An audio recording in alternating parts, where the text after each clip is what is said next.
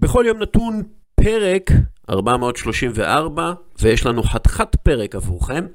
אנדי מספר לנו על משחקי כדורגל עם רפאל, נדאל ונובאק ג'וקוביץ.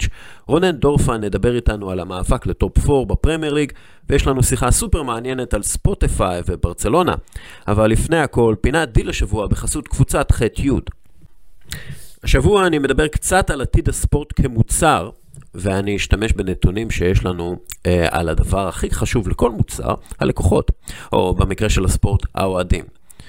השבוע פורסם מחקר של חברת נילסן על אוהדי הספורט העתידיים, וחלק מהמגמות מלמדות על שינוי דרמטי באופן צריכת הספורט בקרב צעירים. לפי נילסן, כיום כ-40% מעדיפים לראות את הספורט שלהם דרך סטרימינג, ולא בשידורי טלוויזיה. זו עלייה של 100% מלפני כמה שנים.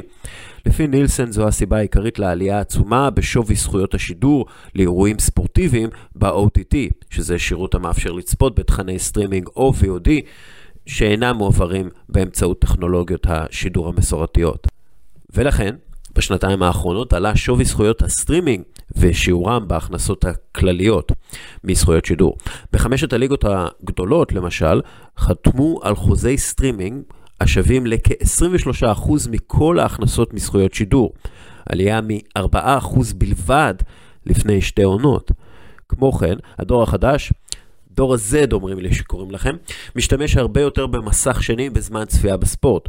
כ-47% מבני דור ה-Z קוראים מיילים, משחקים בסלולרי, מדברים בטלפון, משתמשים באפליקציות של מדיה חברתית ועוד בזמן צפייה במשחקים.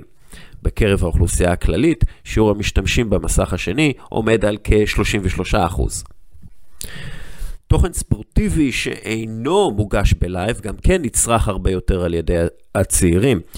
מאז אפריל 2020 ועד אוגוסט 2021 חלה עלייה של כ-30% בצריכת תוכן ספורטיבי בטיק-טוק, עלייה של 21% בצריכת תוכן ספורטיבי בטוויץ' ועלייה של כ-6% באינסטגרם.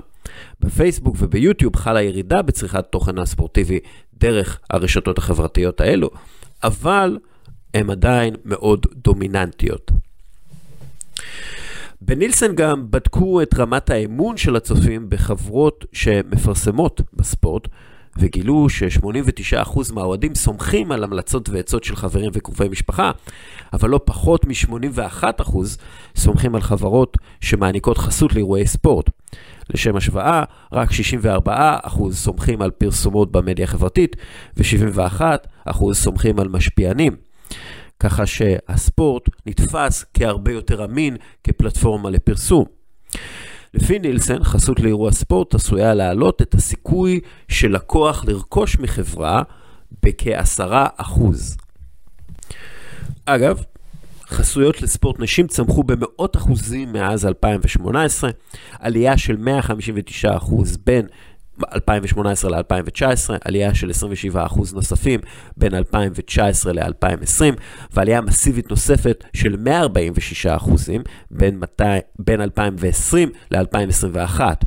כמו כן, שידורי הליגה האנגלית הבכירה בכדורגל נשים נהנו מעלייה של 542% ברייטינג בין עונות 2020-2021 לעונה הנוכחית. למרות התחזקות הסטרימינג, הטלוויזיה עדיין תלויה בספורט בשביל להישאר רלוונטית בקרב הצופים הצעירים. למשל, 13% מהצעירים, 18 עד 34, צופים בטלוויזיה רק בשביל הספורט, בעוד שרק 7% מהאנשים בני 55 פלוס צופים בטלוויזיה רק בשביל הספורט. כמו כן, לפי נילסן, פרסומות בזמן שידורי ספורט שוות פי 4 יותר מאשר בזמנים רגילים. הנתונים של הרייטינג מלמדים עד כמה הספורט דומיננטי וחשוב לטלוויזיה המסורתית. Bear with me. באוסטרליה 100% מכל התוכניות הכי נצפות בכבלים היו שידורי ספורט. 66% מהתוכניות הכי נצפות בערוצים הפתוחים באוסטרליה היו שידורי ספורט.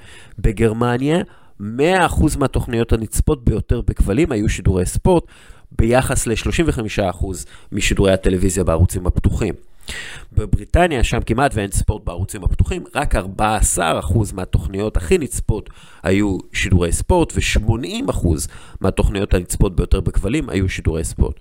ובארצות הברית, שם נערכים משחקים רבים בערוצים הפתוחים, 98%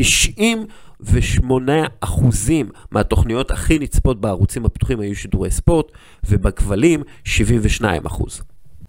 עכשיו,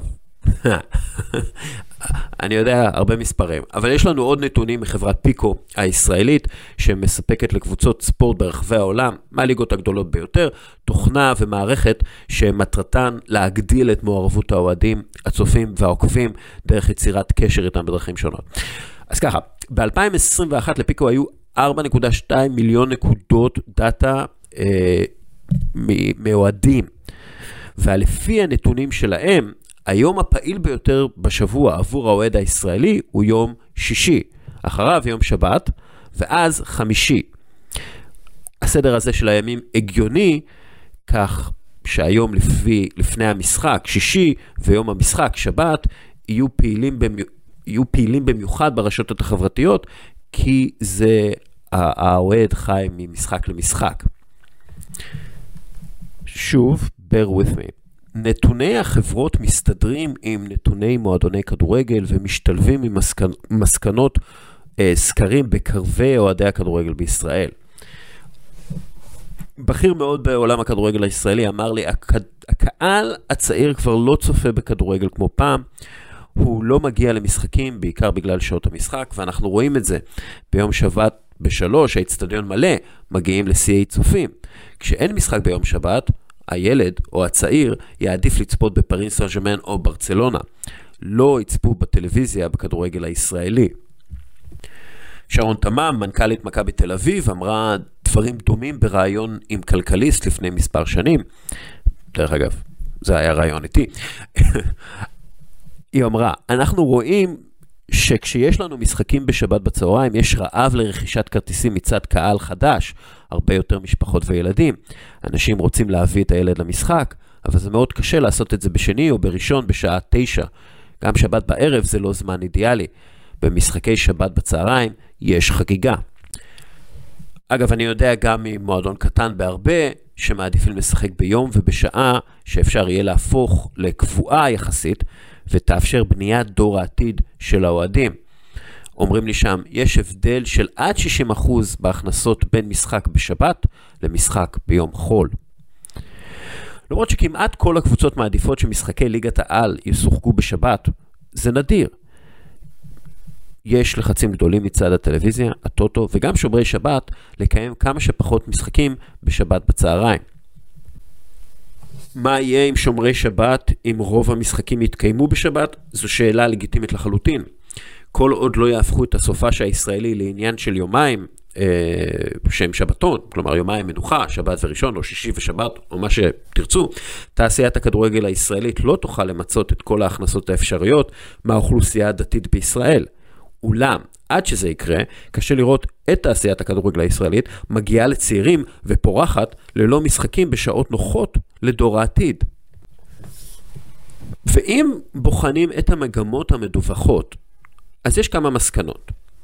צופים בטלוויזיה, אבל הרייטינג עולה ככל שהאירוע בטלוויזיה יותר מיוחד. והליגה הנצפית ביותר בטלוויזיה היא ה-NFL, לה יש הכי מעט משחקים מבין כל הליגות הבכירות, וכמעט כל המשחקים מתקיימים ביום שבתון. המשמעות היא שבשביל הרייטינג הטלוויזיוני פחות שווה יותר. ליגה קצרה יותר שווה יותר עניין פר משחק, מה שמוביל לעלייה גדולה ברייטינג ובהכנסות פר משחק מחסויות, למשל, אבל גם מכרטיסים. המשחקים צריכים להסתדר עם היום של הצופה, וכדאי שהוא ידע מתי מתקיים כל משחק, כדי להתאים את לוח הזמנים שלו אליו. גם אין שום סיבה שאוהד שלא יכול לשבת מול הטלוויזיה כדי לראות משחק, לא יוכל לצפות בו בדיגיטל, דרך המכשיר הסלולרי שלו כמובן. העניין הדיגיטלי גם מאפשר לקיים מחזור משחקים כמעט שלם במקביל, ולהעניק לצופים בבית את האפשרות לצפות באיזה משחק שהם רוצים, ולצרוך אותו בכל מיני צורות, נגיד בצורת שירים ושערים, או הם רק רוצים לראות את השערים. למה לא? אפשר לעשות את זה. יש לנו את הטכנולוגיה. מן הסתם, הכל צריך להיות זמין ברשת ובחינם, אחרי המחזור, כי אנחנו ב-2022 ולא ב-2003. יותר מזה, הייתי מציע לכל ליגה לאפשר שימוש בווידאו שלהם לכולם, כדי שבלוגרים ומשפיענים יפיצו את הבשורה של הליגה או הטורניר, וככה זה יגיע ליותר צעירים. בעולם מושלם, הליגות לא ארוכות מדי, הן נערכות בסופי שבוע וכמעט לא באמצע השבוע, שיכול אז להתפנות לספורט נשים למשל, מה שיעלה את הרייטינג ואת מספר הצופים במשחקים שלהן, מה שיאפשר להפוך את הספורט הנשי לצינור הכנסות משמעותי יותר. לדעתי גם ליגת האלופות לא יכולה להיות ארוכה מדי וצריכה להתקיים בסופי שבוע, או אפילו אחרי שעונות הכדורגל המקומיות מסתיימות. דיברנו על זה ארוכות, אני חושב שזה צריך להיות טורניר סטייל מונדיאל כזה בסוף כל שנה. never mind. בכל מקרה, תמיד שווה להשתמש בכמה שיותר דאטה על אוהדים כדי לקבל החלטות על שעות וימי משחק. בכל זאת, משחקים מתקיימים עבורם. הפינה מובאת בחסות קבוצת חטיות שמביאה לכם את טלוויזיית אולד של LG, אלו הטלוויזיות המתקדמות בעולם, כל פיקסל מואר באופן עצמאי, זו איכות התמונה הטובה בעולם, וזה לפי כל הסקירות המקצועיות וביקורות הגולשים. מי זאת קבוצת חטיות? היא יבואנית המותגים המובילים, LG, אייסנס, אסקו, סנדיסק ועוד. קבוצת חטיות מביאה את שירות 100% איתכם, שירות זוכה פרסים. המאזינים שלנו יכולים לרכוש מוצר ולקבל 60 יום זכות החזרה מלאה ללא אותיות קטנות, וגם אחרי שפתחו והשתמשו במוצר. לא סתם החבר'ה בחטיות זכו בפרס המיל בתחרות היוקרתית של שירות וחוויית הלקוח. ועכשיו אנחנו עוברים לאנדי רם.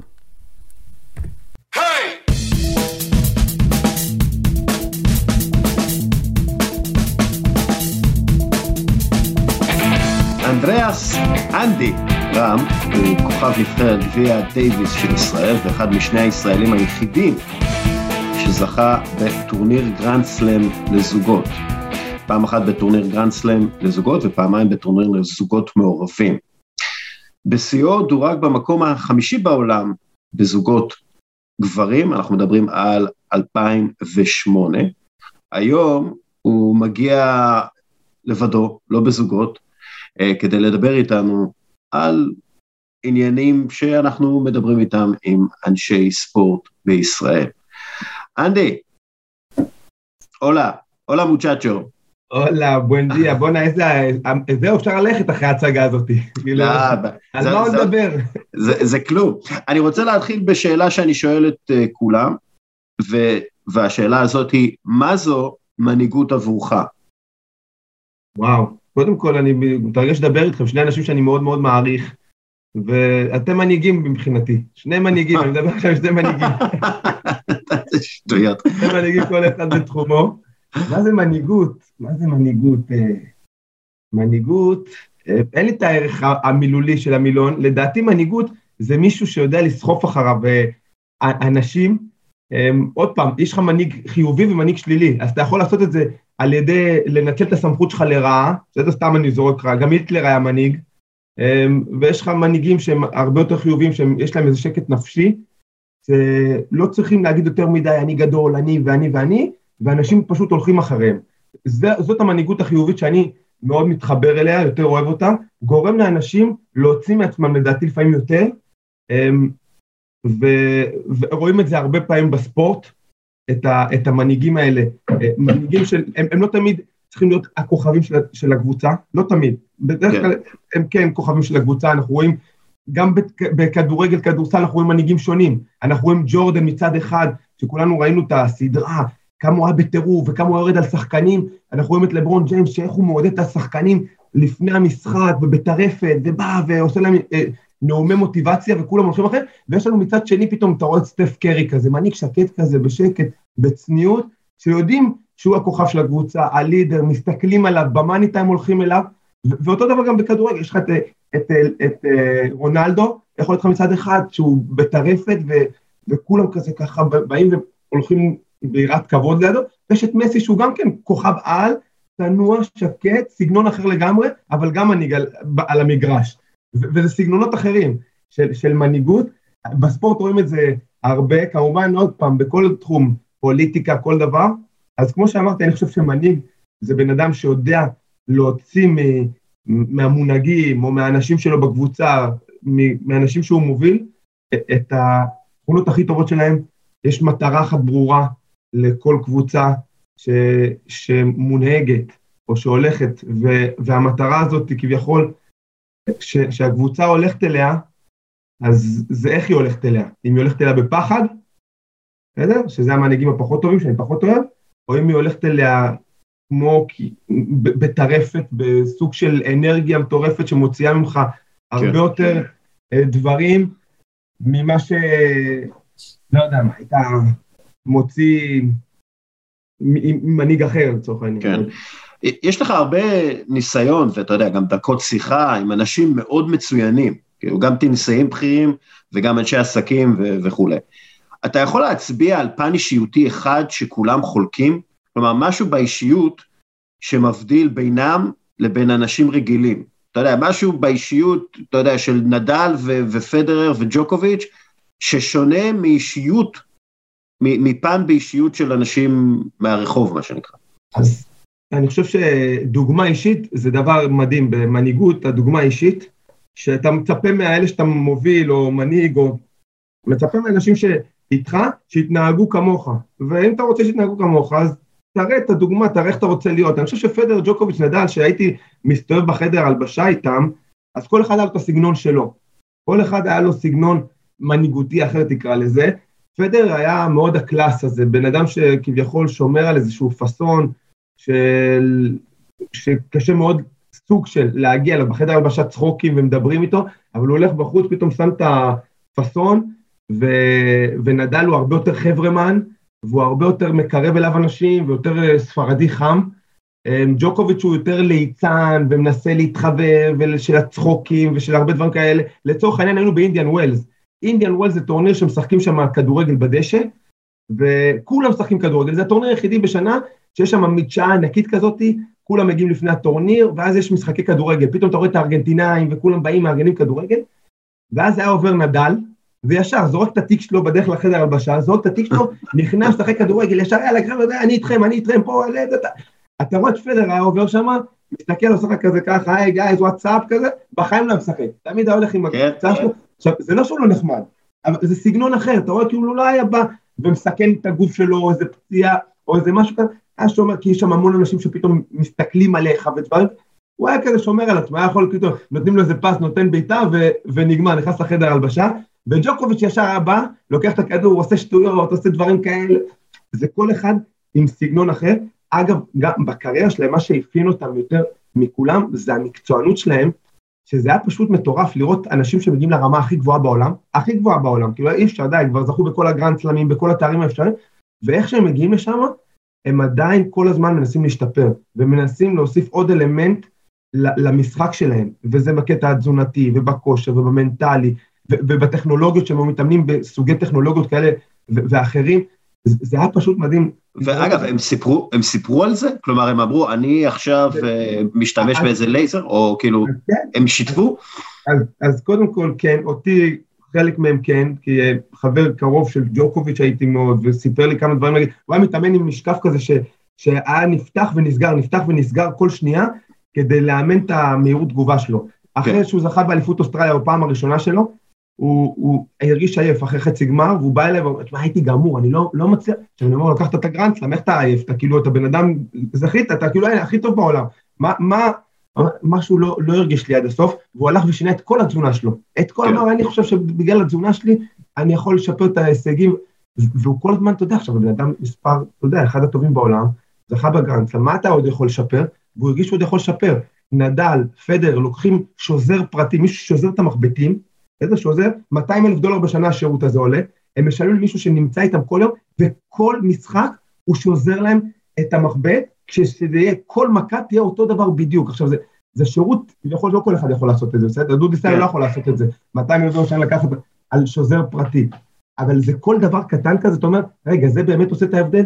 אז אני אומר שכן, כי כל אחוז קטן כזה, שמוסיפים למשחק, בסדר? שג'וקוביץ' היה לוקח את האוכל שלו, תחשוב, אנחנו משלמים מלונות 5 כוכבים, מכל אוכל בעולם שאתה רוצה, שפים הכי גדולים בעולם מבשלים לנו, ג'וקוביץ' היה בא, תיק ענק, כזה מביא כל נסיעה עם תיק ענק כזה, והיה מביא את הקורנפלקס שלו, את הקרקרים שלו, את המאכלים, שהוא אוכל שלו, לא מעניין אותו עכשיו שפים, וכל אחד היה עושה את הדברים האלה, אתה יודע, כאילו היה לנדאל, ג'וקוביץ' אני יודע, מישהו שמנתח להם כל משחק, לקחו מישהו מסטנפורד, לפני כל משחק סטטיסטיקות, אבל לא שאתה רואה בטלוויזיה, סטטיסטיקות, פעם דיברתי עם ניב על הדבר הזה, סטטיסטיקות ברמה הכי קיצונית שאתה יכול לראות, הם היו עולים נגד כל שחקן בעולם, כל מכה ב-4-4, 5-5, יתרון, הם היו יודעים בכמה אחוזים, הם היו עושים את זה ובכמה אחוזים, עכשיו אתה אומר, זה מה שאתה משחק, בסוף צריך לדעת להכות פורן, בקן ולרוץ, אבל הדברים הקטנים האלה, הקטנים, המאית אחוז הזה, זה משהו שמשפר אותך ותמיד משאיר אותך שרפ. אנדי ואני ניסינו לקחת את מה שעכשיו אנדי סיפר, לקחת את זה עם פרויקט הסייבר הלאומי, בסוף זה איכשהו עוד לא קרה, אבל אנדי אנחנו צריכים עוד, זה עוד יכול לקרות, אבל מה שאני מבין ממך, כאילו מה שתפסתי זה 3 דברים, אפרופו השאלה של אוריאל.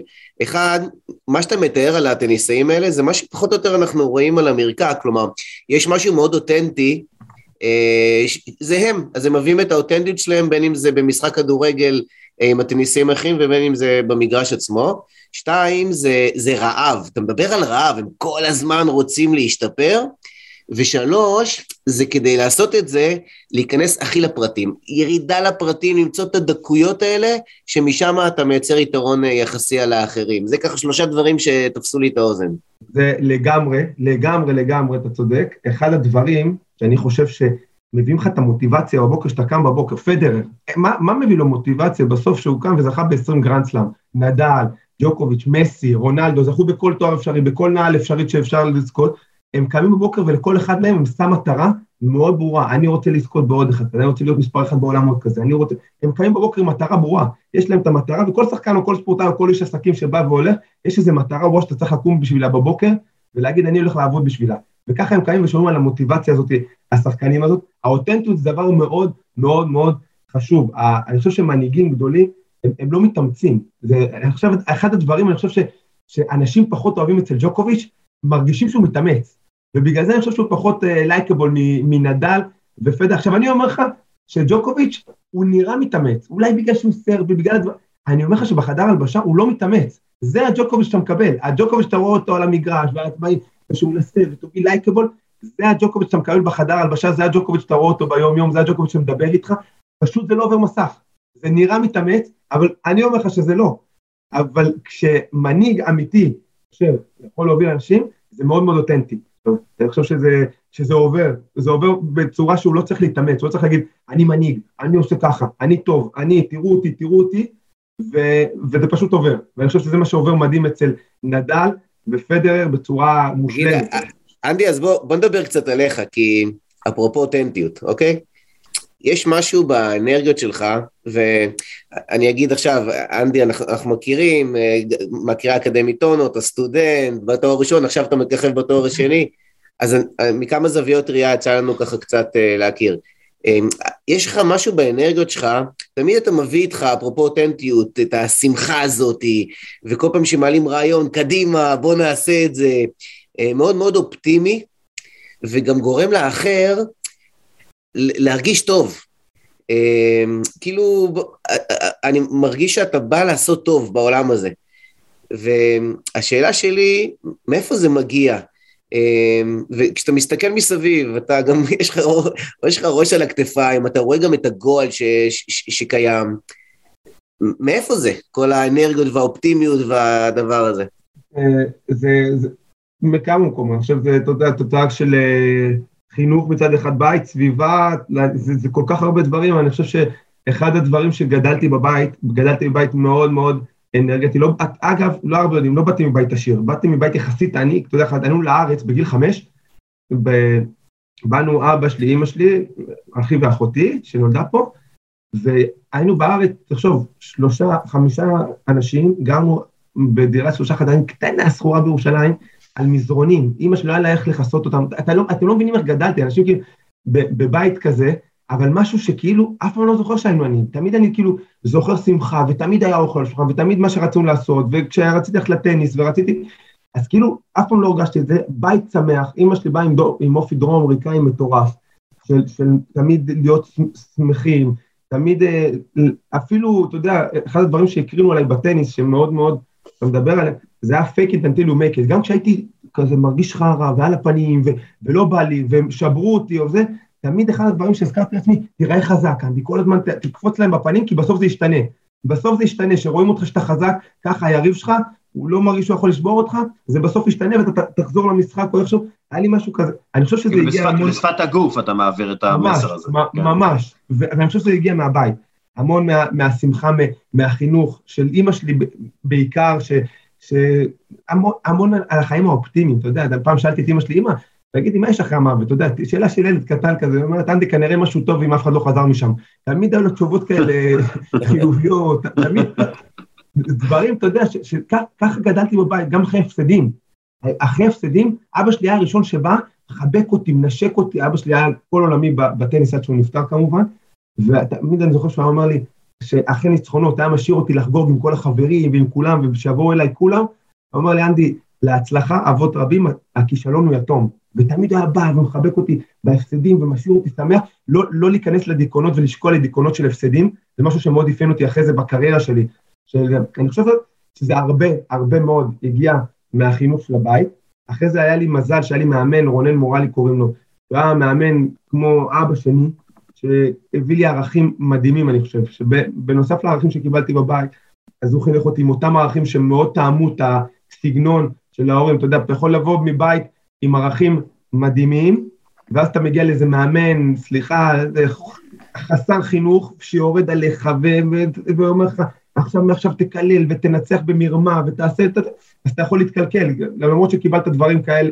ואני היה לי מזל שהיה איזה סנכרון בין מאמן עם ערכים מדהימים, שטעמו את הערכים שקיבלתי בבית, של, עוד פעם, גם של צניעות, תמיד הזכירו לי תמיד, שלא משנה מה, להישאר בן אדם, רגליים על הקר, זה דברים שתמיד, תמיד, תמיד חלחלו בבית, ועברו אצלי, והקרינו אחרי זה על המגרש, על הקריירה שלי, על כל מה שעשיתי, על אחרי הקריירה, וזה משהו שאתה יודע, במהלך הקריירה, אתה מדבר על זה, על האופי ועל האנרגיה, זה משהו שהקפדתי לא לשנות, ואני אגיד לך משהו, תמיד הייתי אנדי עם האנרגיה והשמחת חיים, מאז שבאתי לארץ הייתי כזה מאוד מאוד שמח, דרום אמריקאי וספורטאי, וכזה מאוד חברמן, אוהב אנשים, מקיף את עצמי כל הזמן עם אנשים, מגיל צעיר, והייתי שחקן טוב בנוער, ואז שיצאתי קצת לבוגרים, נשארתי אנדי שמח ושטוטניק וצחוקים מחוץ למגרש, מגיע למגרש, אין מקצוען כמוני, אין מקצוען, מגיע למגרש עבודה 100%, אבל מחוץ למגרש אני מאמין שאפשר צחוקים ושטויות ולסטל, ואז המאמנים, מאמן נבחרת ישראל לשעבר, אני אתן לכם גם את השם סקופ פה שלא קיבלתם מה בחיים, דדי יעקב, דדי, אחד המאמנים הכי גדולים בישראל, הלך אמר לשחקנים שלו, שזה היה הרי לוי, כמו כל מיני שחקנים כאלה שהיו איתו, יעלר לכל מיני שחקנים כוכבים גדולים, אמר להם תתרחקו מאנדי, גם לנועם אוקון, מה תתרחקו מאנדי, אנדי זה שטוטניק, אנדי זה ליצן, אנדי ידרדר אתכם, אנדי ואנדי ואנדי. אותו מאמן, שאחרי כמה שנים פתאום פרצתי, חצי גמר גביע דיוויס, פתאום חצי גמר, ווימבלדון, פתאום אחד השחקנים, כל הקהל בארץ מגיע, קונה כרטיס לראות את אנדי ויוני, פתאום נהיה לי שם בישראל, אותו מאמן, אמר לו, אותם שחקנים, תתקרבו לאנדי, אנדי זה אנרגיה, אנדי זה חיוביות, אנדי הוביל אתכם, עכשיו, לא השתניתי בכלום, אני אומר לכם, לא השתניתי בכלום, ועד היום אנחנו צוחקים על זה, אני ונועם אוקון, שכאילו, בסוף, אתה יודע, שמרתי על איזשהו משהו שאני חושב שהיה מאוד חיובי, וידעתי שבסוף הוא גם יביא אותי להישגים, האמנתי בדרך הזאת, ובסוף זה הצליח גם, אני חושב. אנדי, יש לי שאלה, אתה יודע, זו שאלה שלא תכננתי לשאול, אבל אם כבר אתה מספר, אתה יודע, לכל שחקן, כל ספורטאי, יש קטע שבו הוא לא מצליח להשתלט על עצמו בקטע של צחוק על המגרש, בגלל משהו שקרה, שהוא כל כך מגוחך, שהוא היה חייב לצחוק, והוא לא הצליח להירגע. זה, אתה יודע, קרה כאילו, באמת שאלתי את זה פעם, היה לי רעיונות כאלה שהייתי עושה בגלובס, והייתי שואל את זה, והסיפורים תמיד היו מצחיקים. היה לך משהו כזה, שפשוט משהו כל כך הצחיק אותך, שלא הצלחת להירגע. אז בוא נספר לך משהו, בסדר? זה גם כן, זמן פה, בוא נדע, מתחיל עם סקופים פה, דסקה, כאילו... הנה, זה מה שאני רוצה, סקופים, זה מה שחשוב לי. קודם כל, באופי שלי, גם ניב דיבר, אני מאוד מאוד שמח וחיובי וכל הזמן צוחק. כל הזמן אני צוחק, אני אוהב צחוק, אני מאמין בצחוק אגב, בחוש הומור, בתור כלי להשתחרר מלחץ. אז זה לא רק שכאילו אני בא וצוחק, אני ממש משתמש בזה בתור כלי, במשחקים גדולים, באולימפיאדות, בדייביסים, בגרנדסלם, אני בא ואני צוחק, ומי שרואה אותי על המגרש, יודע שאני בא ואני מחייך. הפסדתי משחק אחד בארץ, לאנדי מרי, ב-2005, לי וליוני, אסור להפסיד בישראל, אסור לנו, אנחנו בנקר, הנקודה בטוחה של נבחרת, יום מחרת אני לא אשכח אחרי שהפסדנו, כותרת ראשית, לא בספורט, כותרת ראשית, בידיעות אחרונות, לוזרים, ככה כל העיתון. עכשיו, אסור להפסיד, נכון? אני ירדתי מהמשחק הזה, ודבר ראשון שבאתי ושמו לי מיקרופון בפה, התחלתי לצחוק. עכשיו, אין בן אדם בעולם, שסבל וכאב את המשחק הזה כמוני. אין בן אדם כזה בעולם, כל כך רציתי שהמשחקים של ישראל, זה כאילו אין דבר יותר גדול מזה, וסבלתי. אבל מה הכניסו לי את המיקרופון? והתחלתי לצחוק, באותו רגע, מה אני יכול לעשות עכשיו? כאילו, הפסדת את המשחק הזה, רציתם מאוד לנצח, נתת הכל למגרש, נכון? 100% נתת, מה אתה יכול? אתה לא יכול להחזיק את הגלגל אחורה.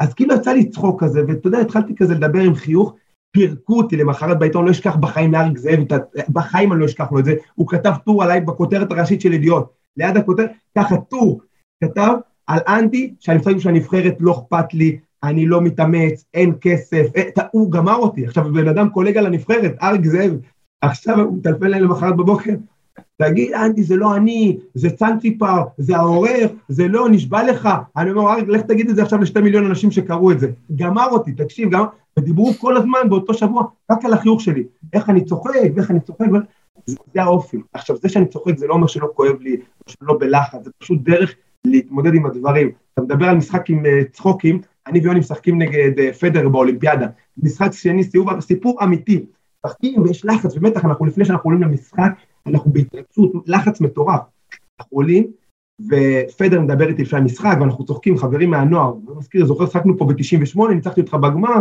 של הנוער, ואנחנו מסתלבטים וצוחקים, מעלים אותנו למגרש, אני ויוני בטירוף, חייבים לנצח, ברוב שאנחנו חושבים רק על התוצאה, זה הדבר הכי גרוע בעולם, לחשוב רק על תוצאה, בדרך כלל צריך כדי להשתחרר מהלחץ, לחשוב מה יביא אותך לתוצאה, ולא על התוצאה.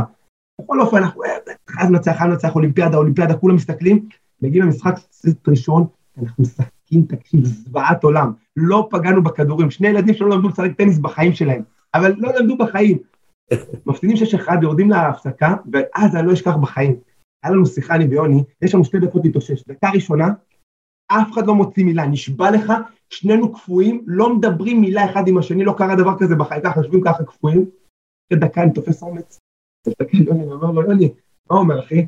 הוא אומר לי, אנדי, אני רואה את הכדור 3 פעמים, ואז אני מתחיל כזה, לצחוק, אני אומר לו, יוני, המצב שלך מעולה, כי אני לא רואה אותו בכלל, עכשיו נשבע לך, שזה מה שאני אומר לו, נשבע, ואז פתאום מתחיל לצחוק, ואני, עכשיו, אנחנו עבודים, 6-1, שחיטה, נגד פדרר, אנחנו הולכים לעשות את המשחק הזה, נגמר המשחק, אבל פתאום התחלנו לצחוק, ולסתל, ולהגיד, כאילו, כמה המצב שלנו יותר גרוע יכול להיות מזה, ואז התחלנו לעשות איזו אסטרטגיה כזה לבנות, קמנו מההפסקה למערכה השנייה, פתאום אנחנו מכים עוד מכה, לוקחים נקודה, משחקון, לוקחים את המערכה השנייה 7-6, ובסוף נצחים את המשחק. אחד הניצחונות הכי גדולים שלנו בקריירה על פדרר, והכל התחיל באמת שיחה מצחיקה הזאת שהייתה לנו בהפסקה, שפתאום התחלנו, וואו, אתה יודע, משהו השתחרר בנו, בקטע של הצחוק הזה, אז משהו שאני ממליץ לאנשים, שהם בלחץ מטורף, הצחוק, לדבר עם אנשים, להשתחרר, זה תמיד עוזר. תגיד, גם ליוני זה בא בטוב? כאילו, הרבה פעמים הוא אמר, וואי, איזה כיף, אנדי, תקליל את המצב, או שלפעמים הוא אמר, אנדי, תרגיע, צריך עכשיו להיות מרוכזים. אז זו שאלה מצוינת, כי כדי להצליח ביחד, אתה לא יכול להיות אותו אופי, או אתה לא חייב להיות באותו אופי. אנחנו 2 אנשים שונים, עם אופי אחר לגמרי, ואני זה שבצוות כל אחד יש לו את התפקיד שלו. אז אני צריך להיות אחראי על האנרגיה, ולבוא ולהביא את השמחה וכל בוקר, ולהודות אותנו במשחק שלא הולך. יוני יותר שלב, רגוע, בטונוס אחר, הוא יותר טקטיקן בינינו, הוא אחראי על כל הטיסות, המבוגר האחראי, כזה. אנחנו 2 אנשים שונים, וכל אחד יש לו את התפקיד שלו, ואנחנו יודעים את זה, שכל אחד יש לו את התפקיד שלו, וזה בסדר, כדי להצליח ביחד, לא צריך להיות אותו בן אדם.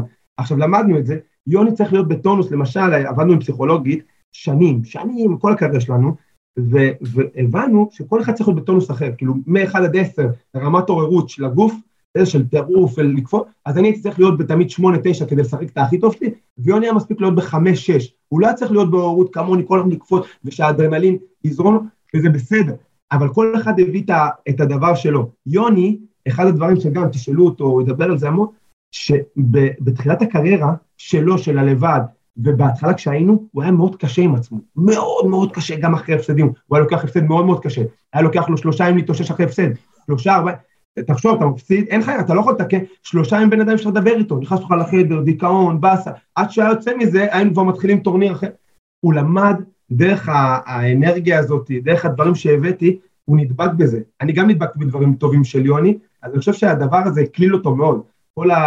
החיוביות הזאת והאנרגיה שהייתי מביא, היא בסוף... אבל לפעמים הוא היה בא ואומר לך, אנדי, אתה עושה לי יותר מדי רעש, תוריד את הווליום? כן, כן, גם זה קרה, וככה בתחילת הקריירה הבנתי שיוני לא מתאים לו להיות כמוני, אני הייתי מנסה להביא את יוני בתחילת הקריירה שלנו, הייתי מנסה להביא את יוני להיות אנדי, לא, חייבים אנרגיה, תקפות, עד שהבנתי, אגב, דרך עבודה מאוד מאוד קשה, שהוא לא צריך להיות כמוני, זה בסדר שהוא ככה, אם זה מה שגורם לו לשחק את הכי טוב שלו, תישאר ככה, על 5, אני אהיה זה שמביא את האנרגיה, אני אהיה זה שיטריף, אתה תהיה את הרגוע, תהיה את הסלט. במקום של לנסות לשנות את האחר, אתה בעצם קיבלת את האחר והשלמתם אחד את השני.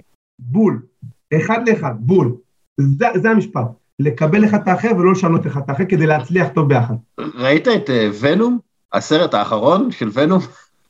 לא. זה על הסימביוזה הזאת בעצם בין שני אנשים, כאילו, שני גורמים שחיים באותו גוף ביחד, אבל כאילו זה כאילו דומה, כאילו אי אפשר, אין דבר כזה אותו בן אדם, אין דבר כזה, ואגב, לא בטוח שאתה תסתדר עם עצמך, כלומר, זה לא בטוח, ולכן אתה צריך להשלים אחד את השני,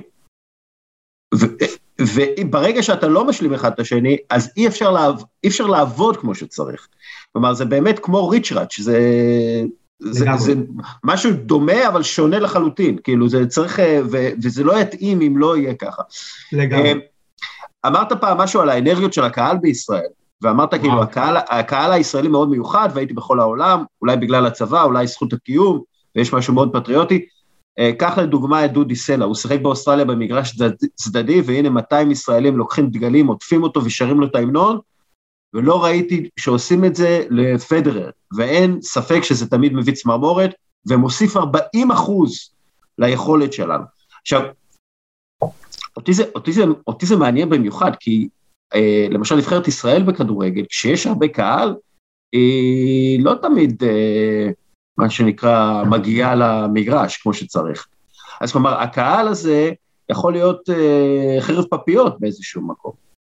הקהל, אין ספק שיכול להלחיץ, קהל יכול להלחיץ, תקשורת, כל כך הרבה גורמים שיכולים להלחיץ, וזה התירוצים שלנו, שאנחנו אומרים, בואו נלחץ, בסוף תשאל כל ספורטאי, ישראלי, יגיד, החוויות הכי גדולות שפה שחקתי רמדאן, 50,000 איש, תשאל בניון, הם יגידו לך איזה טירוף, איזה אנרגיות, איזה דברים, עכשיו, שחקנים הטובים צריכים לבוא ולדעת לתפקד תחת כל דבר, אתה יודע, הקהל זה שחת דעת, הקהל, שאתה מגיע למגרש, בטח בטניס, שיש לך 11,000 איש, אתה צריך לדעת לשים לך איזה מחסום, לא לשמוע אותם, לא לראות אותם, ועכשיו אתה מתרכז רק במה שלמדת לעשות מגיל 5, פורן, בקן, לרוץ, מהר, קדימה, אחור, עכשיו, זה לא משהו שזה קל, אתה אומר, זה קל לעשות את הדברים האלה, אבל זה כמו שאתה יודע, אתה אומר, שחקנים הטובים באים במאניטה, הם יודעים לבוא ולקלוע, או יודעים לבוא ולתפקד, זה חלק מהדברים שאתה מתאמן עליהם, אני ויוני עשה לנו הקהל מדהים, מדהים, וכל כך אהבנו לשחק בישראל, וזה הוציא מאיתנו אנרגיות מטורפות, שהקהל שם, זה היה משהו שחסר לנו, זה לא מה שהיינו משחקים כל שבוע בסבב עם קהל כזה, שכל פעם מריע לנו ותומך בנו,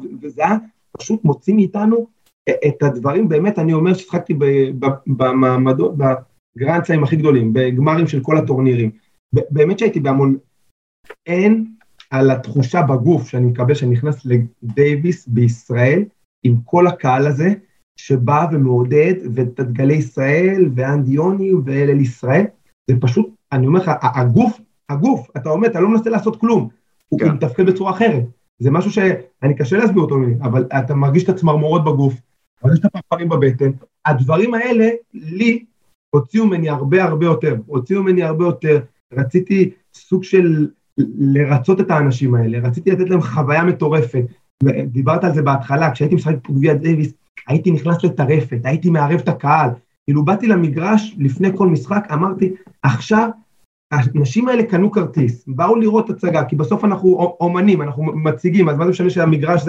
זה הבמה שלנו, אתה חייב לתת להם פה הצגה, אתה חייב לבוא, ושבסוף יגידו, וואו, הייתה לי חוויה, והייתי עולה לכל משחק בדייביס פה, של להשאיר לאנשים את החוויה, והייתי מערב אותם, והייתי מקפיץ אותם עם הידיים, ומחכה לנקודות הגדולות האלה, ממש אהבתי את זה.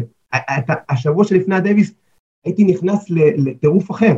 עכשיו, אני עוד פעם, דיברת על זה שהייתי באמת בכל עולם, ראיתי קהלים, יש בקהל הישראלי, ואני לא יודע להסביר את זה, אני לא יודע להסביר את זה למה, אבל אני רואה שלינוי אשרם, זוכה במדליית זהב אולימפית, וכל המדינה משתתקת, כל המדינה סביב הדבר הזה, אתה הולך בחוץ לארץ, בגרמניה, באוסטריה, אתה הולך באוסטרליה, מביאים מדליה זהב או משהו, אהלן, בסדר, יש לנו יום עבודה אחרי זה, כאילו אנחנו, אנשים לא, כל המדינה נעצרת ובוכה דמעות, אנשים הייתי רואה אותם פה עם דמעות, כאילו, כולם בבתים בוכים, זה משהו שהרגש הישראלי, ואני באמת שהוא מאוד מאוד חזק, אתה יודע מה, ראיתי המון מדינות, לא ראיתי הרבה עם כזה, עם רגש כל כך אמוציונל, דרום אמריקה אני רואה את זה לפעמים, בארגנטינה וכאלה, שאתה רואה את ממש בוכים על הישגים של ספורטאים שלהם, אז יש פה הזדהות מאוד גדולה עם דגל ישראל, עם נבחרת, כשהנבחרת, תסתכל על זה כשהנבחרת מצליחה,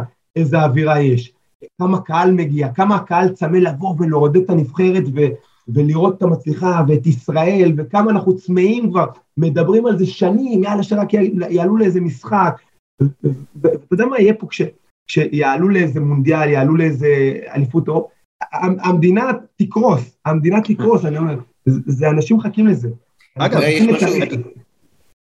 יש משהו ישראלי מאוד, כשזוכים אז כולם ביחד כמו שאתה מתאר, וגם כשאנחנו בשעת צרה ומשבר, אז כולם מתאחדים ביחד. אבל ביום יום, יש הרבה מאוד, אתה גם בטח מכיר את זה בספורט הישראלי, מאוד מתקשים לעבוד ביחד, הרבה מאוד so-called מריבות יהודים, פוליטיקה של ביצה, חוסר אמון, וכאילו השאלה, מהניסיון שלך, מהמקרה שלך עם יוני, ובכלל איך שהצלחתם לשפר את הזוגיות, איזה תובנות אפשר לקחת, או במקרה שלך פרטי עם יוני או בכלל, כדי לייצר כאן שיתופי פעולה, סביבה קצת יותר נורמלית, כי לא רק בהצלחות הגדולות ובמשברים הגדולים, משהו כאן תשתיתית כאן בעייתי. אז אני חושב שהבסיס, אני כל פעם שומע שחסרים לנו מתקנים, כשאני שומע מתקנים, אני נקרע מצחוק, באמת, אני אומר לך כאילו נקרע מצחוק, כי אם אנחנו נראה איך השחקני NBA גדלו, אנחנו לא נראה אחד שגדל באיזה מתקן NBA כזה ענק, עם איזה אחד כזה שכל הסלים מתוקתקים, ואם תראה את הכוכבים הכי גדולים של הכדורגל, דרום אמריקה, אנחנו לא נראה דשא כמו כל המתקנים פה, סינתטי וכאלה, ואותו דבר בטניס ובכל דבר. אני חושב שבסוף מה שעושה ספורטאים, זה אנשים, זה מאמנים, וככה גם הצלחות ובכל דבר. דיברת על פוליטיקה, זה הגורם מספר אחד שמעכב אותנו בישראל, אני חושב, להצליח, וזה עוד פעם, זה סוג של אנשים. אז כשיש אנשים חיוביים, משם באה הצלחה. ואני מאוד מאמין בזה. ואחד הדברים... אבל מה זה יושב לדעתך?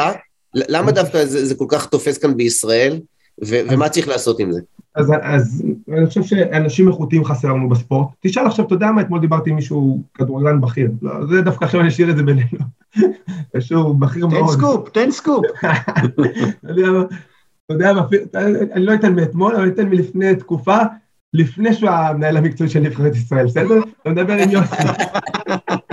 אתה מדבר, והוא אומר, חסרים פה מאמנים רעבים, אתה מדבר עם קספי, בסדר? קספי גר פה בשכונה לידי, ואתה אומר, והוא אומר לך, חסר מאמנים עם נשמה שבאים לטרוף, אתה מדבר עם אריק זאבי, חסרים מאמנים, קשה לי מאוד לאתר את המאמנים האלה, שבאים לטרוף, שלא מסתכלים על השקל, אתה מסתכל בטניס, חסרים המאמנים האלה, חסרים, אני אומר לך שבטניס, חסרים מאמנים, שיש להם את החלום בעיניים, להוציא שחקנים כמו שיש לי את החלום להיות שחקן, שמוותרים על הרבה מאוד כסף, תחשוב לאמן בחוג טניס 50-60 שקלים לשעה, וללכת לאמן פרטי 300 שקל לשעה, לאן אתה תלך כאילו בסוף עם הזה, 50 שקל עם חשבונית, 300 שקל שאתה בינינו פה, שישאר בלי מיסים ובלי כלום שחור, זה כאילו, אז בן אדם שפוי, מה אני עכשיו אתאמץ 15 שנה עד שאולי יצא דודי סלע, שחר פאר, מה אני צריך את הדבר הזה עכשיו בשביל חלום של מישהו אחר, אז קשה מאוד למצוא את האנשים האלה, שבאים בשביל הנשמה.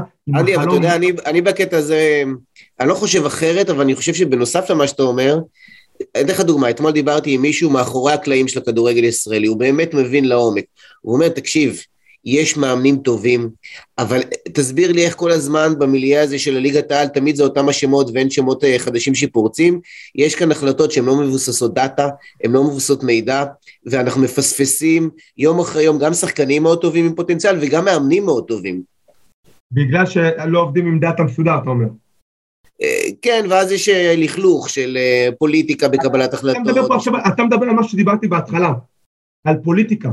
שזה הדבר הראשון, שיש לך גוף פוליטי שמנהל את הדברים ומערב שם את הפוליטיקה, אז משם לא יצמח דשא. זה דבר ראשון, אז זה כבר אמרתי את זה. חוץ מהדבר של הפוליטיקה, אתה גם צריך הון אנושי, אני אומר לך, עוד פעם מאמנים, אתמול דיברתי עם מישהו שאמר לי, אנדי, לא מקבלים כסף כמעט לאמן, אני רואה אתה יודע, את הילדים שלי שגדלים בכדורגל, מקבלים שם 3,000, 4,000, 5,000, איך אתה יכול למצוא, באמת אני אומר, בן אדם או איכותי, או בן אדם שישים את החיים שלו בשביל להוציא שחקנים, שהוא צריך לפרנס את הבית, הוא צריך להביא עוד כסף, צריך לעשות עוד עבודה, לחשוב איך הוא מפרנס, ועכשיו יש לו כוח עכשיו לבוא ללמד את הילד פס, לבעוד, שיעשו מה שהם רוצים, שעתיים, ונלך, אני צריך לדאוג לעצמי. אני אומר שזה אחד הדברים למצוא את האנשים האלה, אריק זאבי, אחד הפרויקטים שהוא עושה, זה למצוא את המאמנים האלה, אז מה הוא עושה? המאמנים האלה שהוא מחפש, לא מקבלים הרבה כסף, הוא פתח קרן, שבקרן הזאת הוא מנסה לתמוך בהם יותר, אז אם מאמן איכותי, יכול לקבל 5,000, הוא אומר, אני אשלם לך עוד 5, הנה, כך עכשיו הכפלתי לך, רק תבוא ותאמן ילדים, רק תבוא ותיגע בילדים האלה, כי אתה באמת מאמן שיכול לעשות שינוי אצל ילדים. המזל שלי, אני אומר לך אמיתי,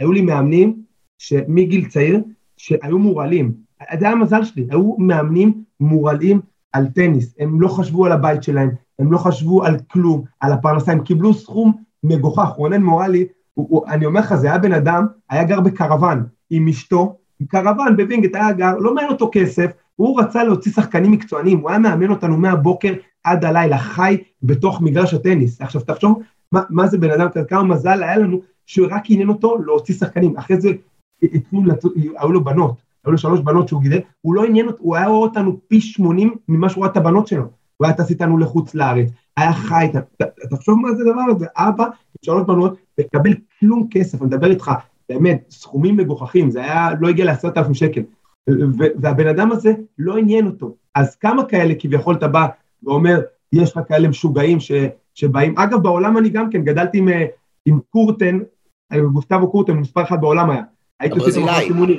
ברזילאי, סאפין, בסדר, חבר מאוד קרוב, הייתי עושה איתו מחנות אימונים במונטקר, פררו, אני מדבר איתך מספר 1 בעולם, שגדלתי, הלכתי, מתאמן איתם, אתה היית רואה את המאמנים שלהם, את הצניעות, את כמה הם ויתרו על כסף שלא עניין אותם, אחרי זה הכסף הגיע, כשהשחקנים שלהם נהיו מספר 1 בעולם, לא עניין אותם, יתלו אותם מכלום, עם רעב, עם אמונה, כמו הילדים שלהם, לקחו אותם ממש כמו הילדים שלהם, ואני מכיר כל כך הרבה מקרים כאלה, בטניס, יש לך יוז'ני, כל כך הרבה מקרים של מאמנים שלא הסתכלו בהתחלה על הכסף, באו מפשן, מטירוף, להוציא אותם שחקנים, חיו את השחקנים האלה, נשמו אותם, וזה אחד הדברים שאני חושב שאני היום קצת קשור לטניס, טיפה חזרתי טיפה להיות קשור, אחד הדברים שאני מחפש אצל המאמנים האלה, שרוצים להוציא שחקנים, בסדר? זה את הטירוף הזה. יש לי חברים קרובים, החברים הכי טובים שלי, והם הכוכבים הכי גדולים שהיו בטניס הישראלי, אם זה נועם אוקון, ואמיר חדד, והארי לוי,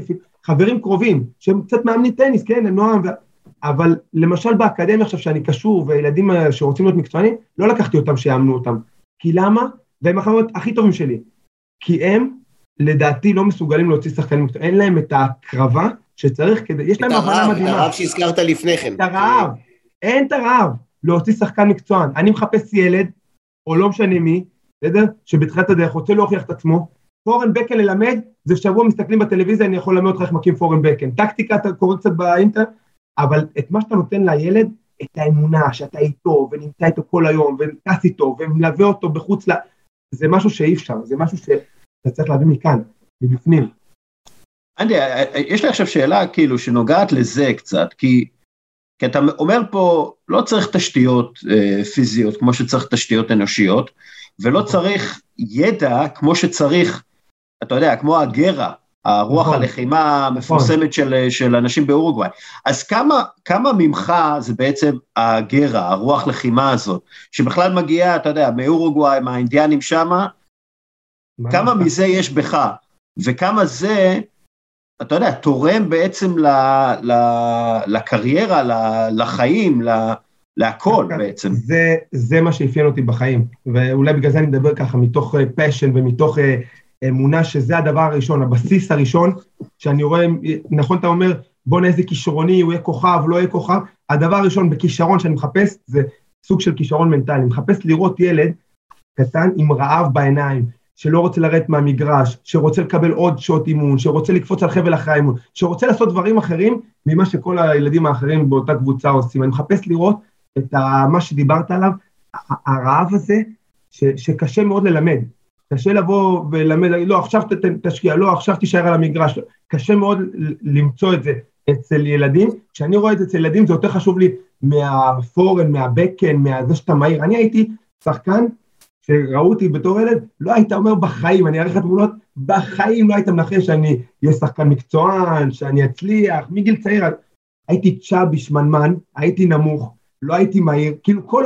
הנתונים היו נגדים, לא היה לי איזה חבטה מיוחדת, שאתה אומר בוא נעזה, לא היה לי איזה משהו כזה, אבל היה לי באופי שלי בראש, משהו שונים מאחרים, הייתי באמת משהו, שתשאל את המאמנים שלי, שתמיד רציתי לקבל יותר מאחרים, היה לי איזה משפט שתמיד הייתי מזכיר לעצמי, תעשה כמו כולם, תהיה כמו כולם, תעשה דברים שונים, תהיה אחר, ואחרי האימון, אני לא אשכח, עד היום החברים שלי מזכירים אותי מגיל 14, מזכירים לי את זה, אלה שהיום מאמנים בירושלים, וכל מקומות כאלה, היינו מתאמנים בווינגט, שעות, בגיל 14 נכנסתי לווינגט כיתה ח', היינו מתאמנים, תחשוב, 3 שעות אימון, נגמר 3 שעות, הייתי בא למאמן שלי, קראו לו מרטינה, אני אומר לו, תגיד, אני יכול את הסל, אתה יכול להשאיר לי, אתה רוצה להכות סרבים 20 דקות, הם מסתכל עליי ככה, כן, בבקשה, הייתי בא מכה סרבים, החברים שלי היו מסתכלים עליי, די כבר, יא חנפן, מה אתה מתחלף למרטין, אתה רוצה, הייתי בא לו למחרת, מתאמנים עוד פעם, 3 שעות, די, כמה אתה עוד יכול, הייתי בא למרטין, מרטין, לא הרגש את הפורן היום טוב, אתה יכול לתת לי כמה פורנדים עכשיו 10 דקות להמשיך לעבוד איתי על הפורן, היו מסתלבטים עליי חברים שלי, יאללה, מה אתה,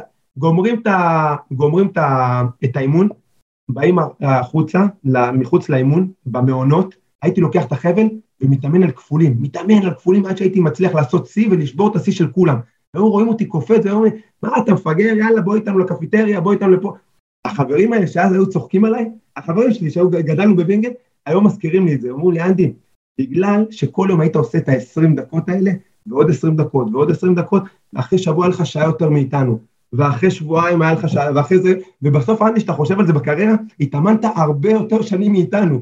עכשיו, אותם אנשים האלה שכאילו הסתלבטו, אז זה היה משהו באופי שלי, זה היה משהו שאני חושב שזה מה שהבדיל אותי מאחרים, ואני מאוד מאמין בזה. אני מאוד מאמין בגישה הזאת, שדיברת על הכדורגל האורוגוואי, אז אחד הדברים שמאפיינים אותם, זה הלחימה על המגרש. זה לא מוותרים לעולם, לא משנה מה התוצאה תהיה, הם ירוצו עד שהשופט ישרוק, הם לא יוותרו, הם לא יראו לך שהם מוותרים. זה משהו באופי שלהם, הם ככה גדלים עם המנטליות הזאת, ואני מאוד מתחבר לזה, אני מאוד מתחבר. היו לי כמה שיחות עם דן סלפטר מהריצה, כן, בעלה של לונה שם טייס סלפטר, והתלבטנו איך למצוא את הפוטנציאלים בריצה בישראל. אז אמרתי לו, תשמע, יש את האליפויות של בתי הספר, בוא ניקח את המקומות הראשונים, ומשם נתחיל לבדוק. הוא אומר לי, תקשיב, אתה ממש לא בכיוון. כשאני מגיע לאליפות ריצה, לתחרות ריצה, אני לא מסתכל על המקומות הראשונים, אני מסתכל דווקא על אלה שאולי לא בהכרח ראשונים, אבל הם נתנו את כל כולם בריצה, אני מבין ששם יש לי פוטנציאל שאני יכול לעבוד איתו. אלה החבר'ה שמעניינים אותי, ואתה יודע, היום מדברים על גריט, וזה מושג שמאוד ככה חלחל, ומחפשים את ההתמדה והתשוקה הזאת. זה מאוד מזכיר את מה שהמאמן של סטיבן פרנסיס, המאמן המפורסם של הצנים בג'מייקה, אמר. אני לא מחפש את הכי מהיר, אני מחפש את הכי לוחם, אני מחפש את הבן אדם שהכי יכול להשתפר בגלל האופי שלו. כן, כן. שזה מעניין במחקר הזה של אנדרסן? כן. של אנדרסן. לא אנדרסן, אולי... לא, כן, כן. רסמוס אנקרסן. אני עכשיו בבדמינטון, יש כמה תותחים בדנמרק, כל השמות שלי מתבלבלים.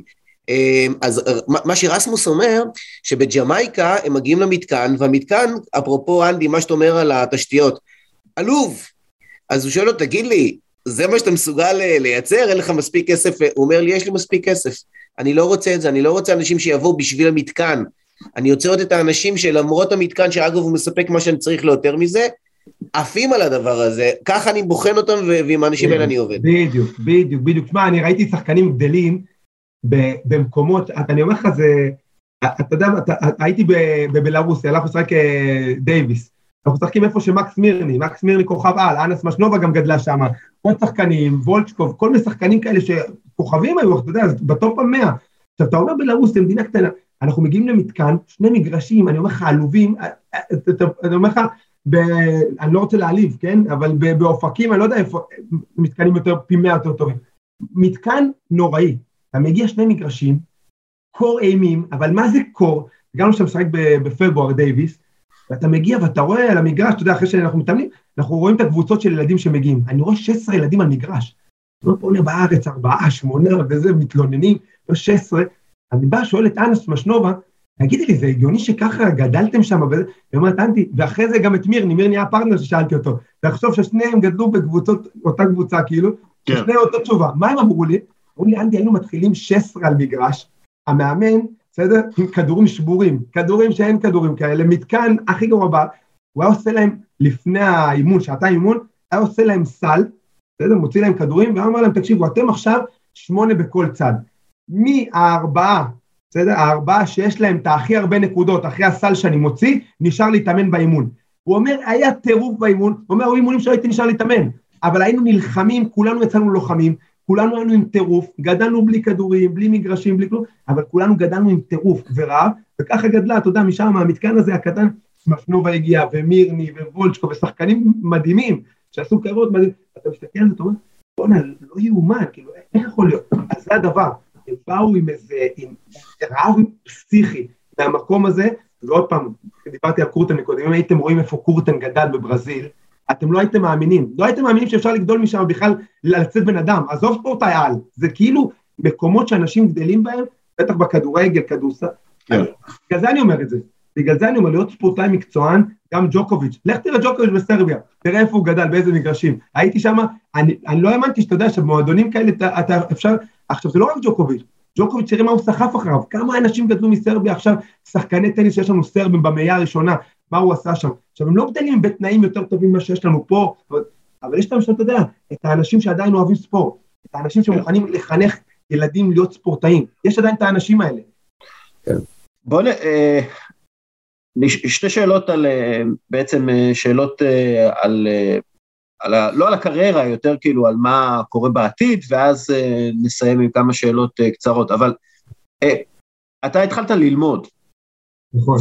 ואתה לומד, ואתה יודע, אתה פותח עסקים, יש לך גלידריה, כלומר, איפה, אתה יודע, אתה פורש, אתה התחלת בעצם, וגם פעם דיברנו על זה, אתה בעצם מתחיל להתכונן לפרישה ולחיים שאחרי, במהלך הקריירה, אבל כאילו, למה אתה צריך את הלימודים למשל, או מה אתה מפיק מזה, או מה, איך בעצם מתכוננים לחיים הבאים, מה שנקרא. אנדי, רק לפני שאתה עונה, אני חייב להגיד משהו, זה שכשיש סטודנט בכיתה כמו אנדי, אז זה קטע, כי נגיד והוא לא בקטע, הוא יכול לסחוף את כל הכיתה אחריו.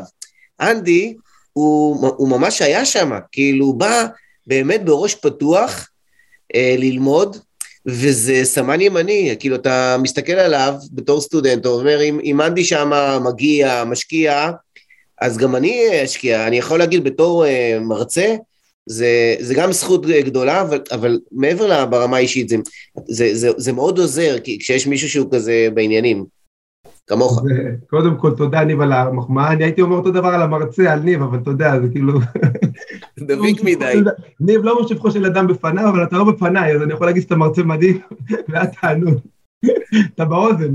לא, אבל אני אגיד לך משהו על זה, באמת שזה הייתה חוויה. אני, שפרשתי מטניס, דבר ראשון שעשיתי, אמרתי, אני רוצה ללמוד, לא רוצה להתעכב ולהגיד, אני טניסאי עבר גדול וכיף וזה, ובוא נשאר ונחיה לעבר שלי, כי לא האמנתי בזה, שמתי קאט מאוד גדול וברור על הקריירה, ועכשיו אני רוצה, what next? כמו שבקריירה שלי שמתי לעצמי אתגרים ומטרות, ואני רוצה להשיג א', ב' וג', אז רציתי לנסות להתקדם, לעשות דברים, אז נכון, כמו כולם הייתי מבולבל בהתחלה יצאתי מהטניס וחיפשתי מה לעשות. דבר ראשון שעשיתי יום אחרי שפרשתי, אני יושמתי לקורס ייעוץ אסטרטגי ומנטורינג בטכניון. שנה למדתי את הדבר, אז קיבלתי תעודה ייעוץ אסטרטגי ומנטורינג, אמרתי, אני טוב עם אנשים, אני רוצה לראות איך אני יכול לעזור וכך, וזה מה שהוביל אותי ללמוד. מאוד מאוד אהבתי את האווירה של ללמוד, משהו אחר לגמרי, משהו שלא עשיתי הרבה מאוד שנים, שהייתי בסבב.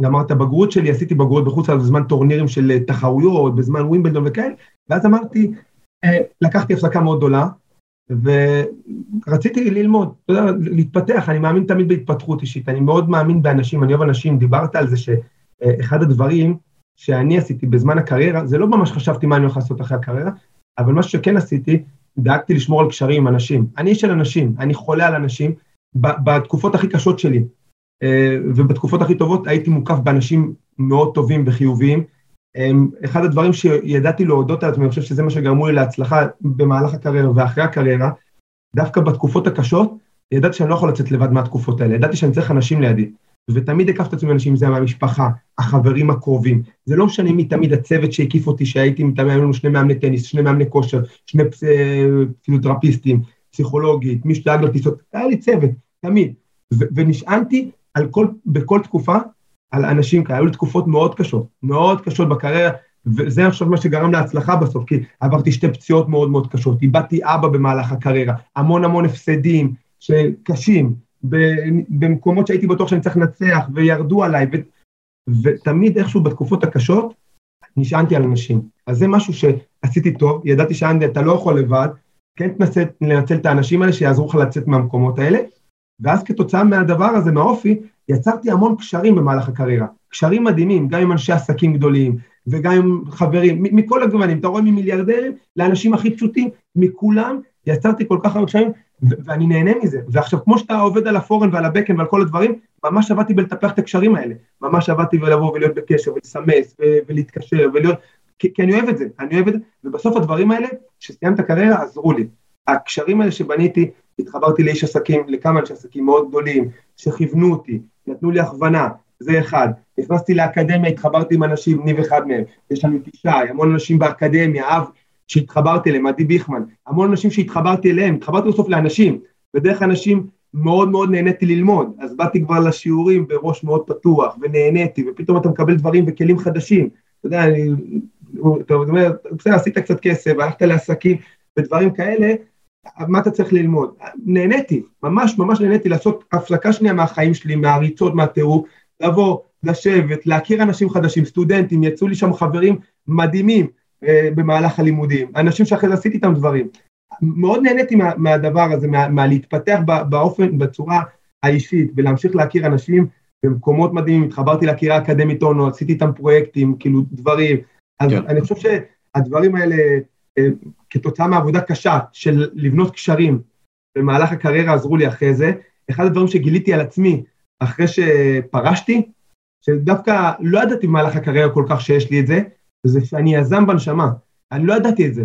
אני לא ידעתי שכאילו אני כל כך, כזה, פתאום פרשתי מטניס, ובגלל האופי האנרגטי ושכל מה אני צריך לבוא ולהיות בעשייה, פתאום אני רואה שאני עושה אירועים ואירועי התרמה, ואני מתעסק בפילנתרופיה, ואני ממש מוביל דברים חדשים שלא קרו בישראל לפני זה, ועושה דברים מדהימים. אז אתה יודע, זה לא יזמות של לעשות אקזיט של מיליארדים, אבל זה יזמות לסוג אחר, אתה יודע, של אירועים שלא אין בישראל, ודברים מגניבים שהעסקתי, ופתאום עסק שהקמתי, אם זה היה בקטע הטכנולוגי, והקמתי איזה סטארט-אפ מדהים, לא ג'וקוביץ שמפרק אותי אחר, אז תכף נקלל אותו, אז אני עדיין יושב בסטארט-אפ, ופתאום בגלידות, שזה, אתה יודע, בסוף מה זה גלידות? זה להיות יזם, זה לקחת איזה מותג, לנסות להקים אותו, לעשות איזה משהו אחר, טיפה שונה, כל הדברים האלה שאני היום עוסק בהם, זה ממש סוג של יזמות, בכל מקום שאני עושה, וגיליתי את זה שאני... אתה יודע, אנדי, בקטע הזה, שאני מחבר את זה למנהיגות גם, אחרי השיחה הזאת, אני עכשיו הולך לכיתה, אני פוגש שם את תומרקין,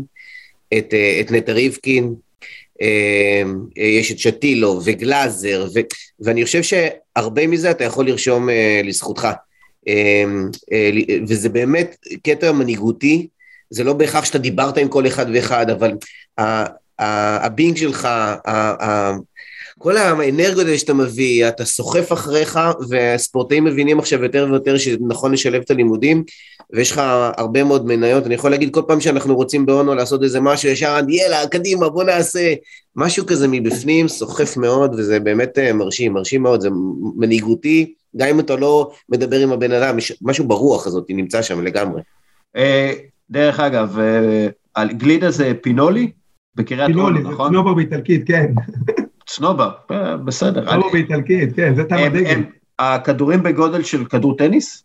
כי אם לא זה פספוס. אני, שאלו אותי איך אתה הולך לעסק אחרי טניס, אמרתי, אני מחפש עסק שיש כדורים וגביעים. אתה חייב להיות שם, בפעם הבאה שאני מגיע לקריה, אני אקפוץ לשם. טניס ישראלי, מה, אתה יודע, יש כאילו, דרום אפריקה, הניצחון הדרום אפריקה, כאילו נותן תקווה, אבל מה, לא יודע, אני מדבר עם אנשים בטניס, והם אומרים לי, אנחנו מגיעים למדבר. מה קורה שם? גם למדבר, נו, תראה איזה יופי. כן. איזה יפה המדבר הזה, טוב. 40 שנה עכשיו אנחנו הולכים במדבר, מה חכה 40 שנה? זה נושא כואב. זה נושא, אתה יודע, כל פעם שאני מדבר על זה, ואז אתה באים ואומרים לך, המתייפייפים האלה, הפוליטיקאים וזה, מה, אנחנו צריכים לדבר חיובי, והטניס, ויש, תראה איזה יופי כמה יש, והנה דרום אפריקה, ותראה. אז נכון, אז יש דברים חיוביים בטניס, תקופות כמו שראינו שחר פאר, אנס משנובה, יוליה גלושקו אפילו, ציפי אופזילר, ומהצד השני, אנדי, יוני, דודי, שחר, עמוס, גליקשטיין, אני אביא לך פה רשימה, יהיה לנו עוד המון שנים עד שנראה באמת עומקים כאלה ודורות של כל כך הרבה שחקנים שהגיעו להישגים, אנחנו נראה עוד הרבה שנים. אני חושב שבתקופות שהצלחנו, אחד הדברים הפחות טוב שאיגוד הטניס עשה, הוא במקום להמשיך ולטפח את דור העתיד ואת הצעירים, שזה הבסיס בסוף, זה השורשים שלך, אז מה שהוא עשה הוא נח ונהנה על זרי הדפנה, וכאילו ישב רגוע, בואו אנחנו חצי גמר, שחר פאר, 11, ונהנו מהדבר הזה, ומכספים, ומתמיכות של הוועד האולימפי, ומדברים כאלה, ולא ראו שצריך להמשיך לטפח את החבר'ה הצעירים, וזה מה שקרה, ופתאום קיבלנו פה איזה בור ענק, של המון שנים, היה לנו פתאום, כולנו נשאלנו על איש אוליאל, שקיבל תמיכות מטורפות מגיל צעיר, מספונסר פרטי, שעזב אותו בגיל 18, ופתאום איש התרסק, ואז פתאום רגע, וואו, אין לנו, וגם אם איש היה יוצא שחקן, זה בלוף, כי בסוף אתה לא יכול להישען כל הדבר טניס וזה, על שחקן אחד, אתה צריך פה שיהיה איזשהו דור, אתה צריך שיהיה פה איזשהו שיטה או משהו כזה, שכרגע אין לנו איזה משהו כזה, לצערי אני אומר את זה, ממש לצערי הרב, היה לפני איזה שנתיים, התחלנו עם משהו עם איגוד הטניס, להקים איזשהו פרויקט, אגב, בעזרה, אפרופו הלימודים, מאחת העבודות שעשינו עם ניב ושיווק וכאלה, ואיך עושים ואיך בונים את המודל וסורות, בניתי משהו כזה, יחד עם האיגוד, בנינו איזה משהו, מה זה יפה, של אקדמיה, אני חושב עשיתי את זה גם עבודה, וזה עכשיו התפרק, איגוד הטניס יצאו מהדבר הזה, ודווקא התחלנו לראות את הניצנים, פתאום ראינו ילדה אחת, שסגנית אלופת עולם, ועוד ילדה שמצליחה ברמות הכי גבוהות, שאגב שתי הבנות האלה, תזכרו את השם הזה, קרין אלטורי, ומיקה בוכניק, שתי שחקניות, בנות 14-15, וזה הולך להיות הסיפור הכי יפה בעולם. אתה תראה סיפור, אני אומר לך, ביום חמישי הקרוב, שישי, לא יודע, תצא איזה כתבה, שעולה בוואן, תהיה משהו, אני אומר לך, שחקנית בדואית מרהט, שעזבה את הבית, עזבה את הכל, ובאה לגור ברמת שרון. שמעתי עליה, כאילו. מיקה בוכניק, תקשיב, זה הולך להיות סיפור מטורף, עובדות, זה אחד הדברים שאני עושה, מנסה לעזור. אגב, לפי דעתי היא מקבלת חסות מדורנשטיין, מהרב בריח. היא קיבלה, נכון, אחת מהם קיבלה, ועכשיו דורנשטיין יותר עם הגדולה, עם לינה גלושקו, עזרתי להם להביא ספונסרים לבנות האלה, יש להם כסף, יש להם מאמן כושר, מאמן מנטלי, יש להם תזונאי, הכל, רק שיצליחו, והם בכיוון מדהים. אני אומר לך שזה הולך להיות סיפור, שמה, קודם כל, שאתה אומר הצלחה הכי גדולה שתהיה לנו בטניס בשנים הקרובות, שתי הבנות האלה לדעתי, זה ההצלחה שתהיה לנו, וחוץ מהם, אנחנו עכשיו נשים, אתה יודע, כל אחד במועדון שלו, לנסות גדל איזשהו שחקן כזה או אחר, אני באמת שאני לא רואה מישהו כזה באופק, אבל אני כן יודע שרונן מורלי עכשיו מתחיל פרויקט נבחרות, לקח את כל השחקנים הכי טובים בישראל מגילאי 10 ליום איתור, מנסה להתחיל לחפש אותם, מתחילים עכשיו ממש מסקרץ', ולצערי, אנחנו נצטרך המון סבלנות, זה ספורט עם כל כך הרבה סבלנות, תחשוב, זה 10 שנים, אתה יודע, דור, זה 10 שנים עכשיו שאתה צריך לחכות, 10 שנים, תחשוב עד שהם יבואו, והחבר'ה האלה בני 10-12 יובילו את הנבחרת, זה המון זמן, זה המון זמן, סבלנות, ואני מקווה, אתה יודע, שיהיה לנו את הסבלנות הזאת, אנחנו גם, אתה יודע, אתה מכיר את זה, אנחנו הסבלנות שלנו, שאתה בא לספונסרים, לכל הספונסרים יש הרבה סבלנות, רק לא ידעתי שסבלנות בארץ זה עניין של חודשיים. סבלנות לחודשיים. אנדי, שאלות קצרות, תשובות קצרות. איך יודעים שעושים עבודה גרועה? יודעים שעושים עבודה גרועה. כשיש אנרגיה לא טובה, כשאתה מרגיש את זה באנרגיה, כשהאנרגיה יורדת ולא כיף לך, אתה יודע שאתה לא בכיוון. אוקיי. דברים שאתה לא מוכן להתפשר עליהם. אמינות ומקצוענות שנכנסים לבמה, לזירה, למגרש, לעבודה, ללימודים, לגלידריה. המקצוענות, כשאתה נכנס לעסק שלך, תכבד את העסק. זה א' ב' אצלי המקצוענות, תכנס לעסק שלך בהכי רספקט שיש, במה שאתה עוסק, ואמינות, אני חושב שזה אחד הדברים שא' ב' אצלי בקשר עם אנשים, לפני הכל. מה מקור המוטיבציה שלך? מקור המוטיבציה שלי, זה מקור המוטיבציה שלי, קודם כל המשפחה שלי זה מקור מוטיבציה, אנרגיה של לעשות דברים עבורם, הפעם אני הייתי מגשים את עצמי, נכון, היה לי חלום, הטניסאי, היום אני מרגיש ממש אחד הדברים שאני חי בשבילהם, זה לראות את הילדים שלי מגשימים את החלומות שלהם, ומנסה לעשות הכל בשביל לראות אותם מאושרים, אז כאילו אני קם בבוקר היום, בשביל לראות איך אני יכול לתת להם משהו שיגשימו את החלום שלהם, זה היום החלום שלי, לראות אותם מגשים את החלום שלהם. יש להם חלומות כמו שאתה היית בגיל שלהם, כבר רצית להיות טניסאי על, גם להם יש חלומות קונקרטיים? אז לבן הגדול שלי כן, אני ממש רואה אותו בכדורגל נכנס מטורף לעניין הזה, הוא בן 13, השנה היא לו בר מצווה, הוא עוד מעט 13, שחק ברמת שרון, כדורגל, ותמיד אני אומר, אתה יודע, דסקל, מה אני אומר לך, שכדורגל זה אחלה ספורט, חבל שלא אומרים אותו לישראל,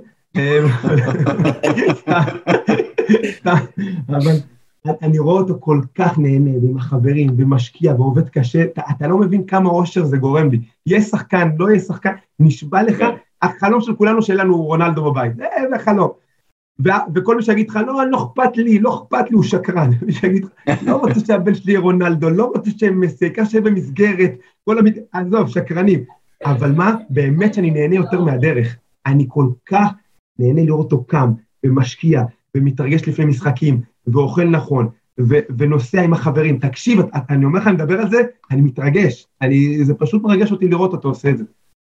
אגב, שאלה, אתה יודע, אשלי ברטי, יש איזה משהו שאתה רוצה להגיד על זה? היא פורשת, היא במקום הראשון בעולם, והיא עוזבת, היא אומרת, אני לא יכולה יותר מבחינה פיזית להתעסק, בת 25. אשלי ברטי, תקשיב פה, קמתי בבוקר, אני לא האמנתי למה שאני רואה, זה, אתה יודע, היא שברה לי את כל התיאוריות, אגב, אני בא ואני מרצה, אומרים לי, תגיד לי שאתה פורש ועל הפרישות וזה, אז מה הדבר הראשון שאני אומר? אני אומר, ספורטאי חבר'ה, תשכחו מזה, ספורטאי לא פורש בסי, אין דבר כזה שמסי מרוויח $200 מיליון ופורש, ורונלדו לפני שהוא שם גול בגמר הצ'מפיונס, לא, אני לא רוצה, אני פורש ביי להתראות ולבוא, לא פורשים בסי, והיא שברה לי את התיאוריות היום, תקשיב, פורשת עם אמא של הסי, אין יותר סי מזה. זה כאילו נמאס לה, כאילו פשוט ככה.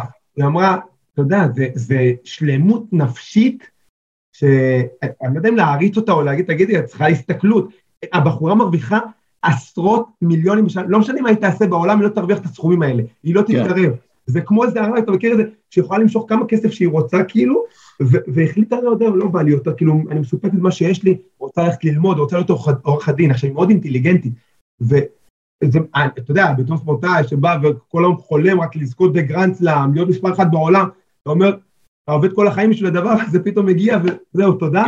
אז זה משהו שמאוד קשה להסביר. אצל נשים, זה טיפה שונה להסביר, כי אני חושב שנשים שרוצות ילדים, ורוצות משפחה, אז קשה מאוד להיכנס לראש להם. ואני מניח שהיא שמה, היא לסבית, והיא כן רוצה בסוף משפחה, אז יכול להיות שזה אחד הגורמים, שפתאום אומרת, טוב, כאילו, כסף כנראה יש לי המון, ואני רוצה משפחה. או שנגלה את הסיפור עוד כמה חודשים.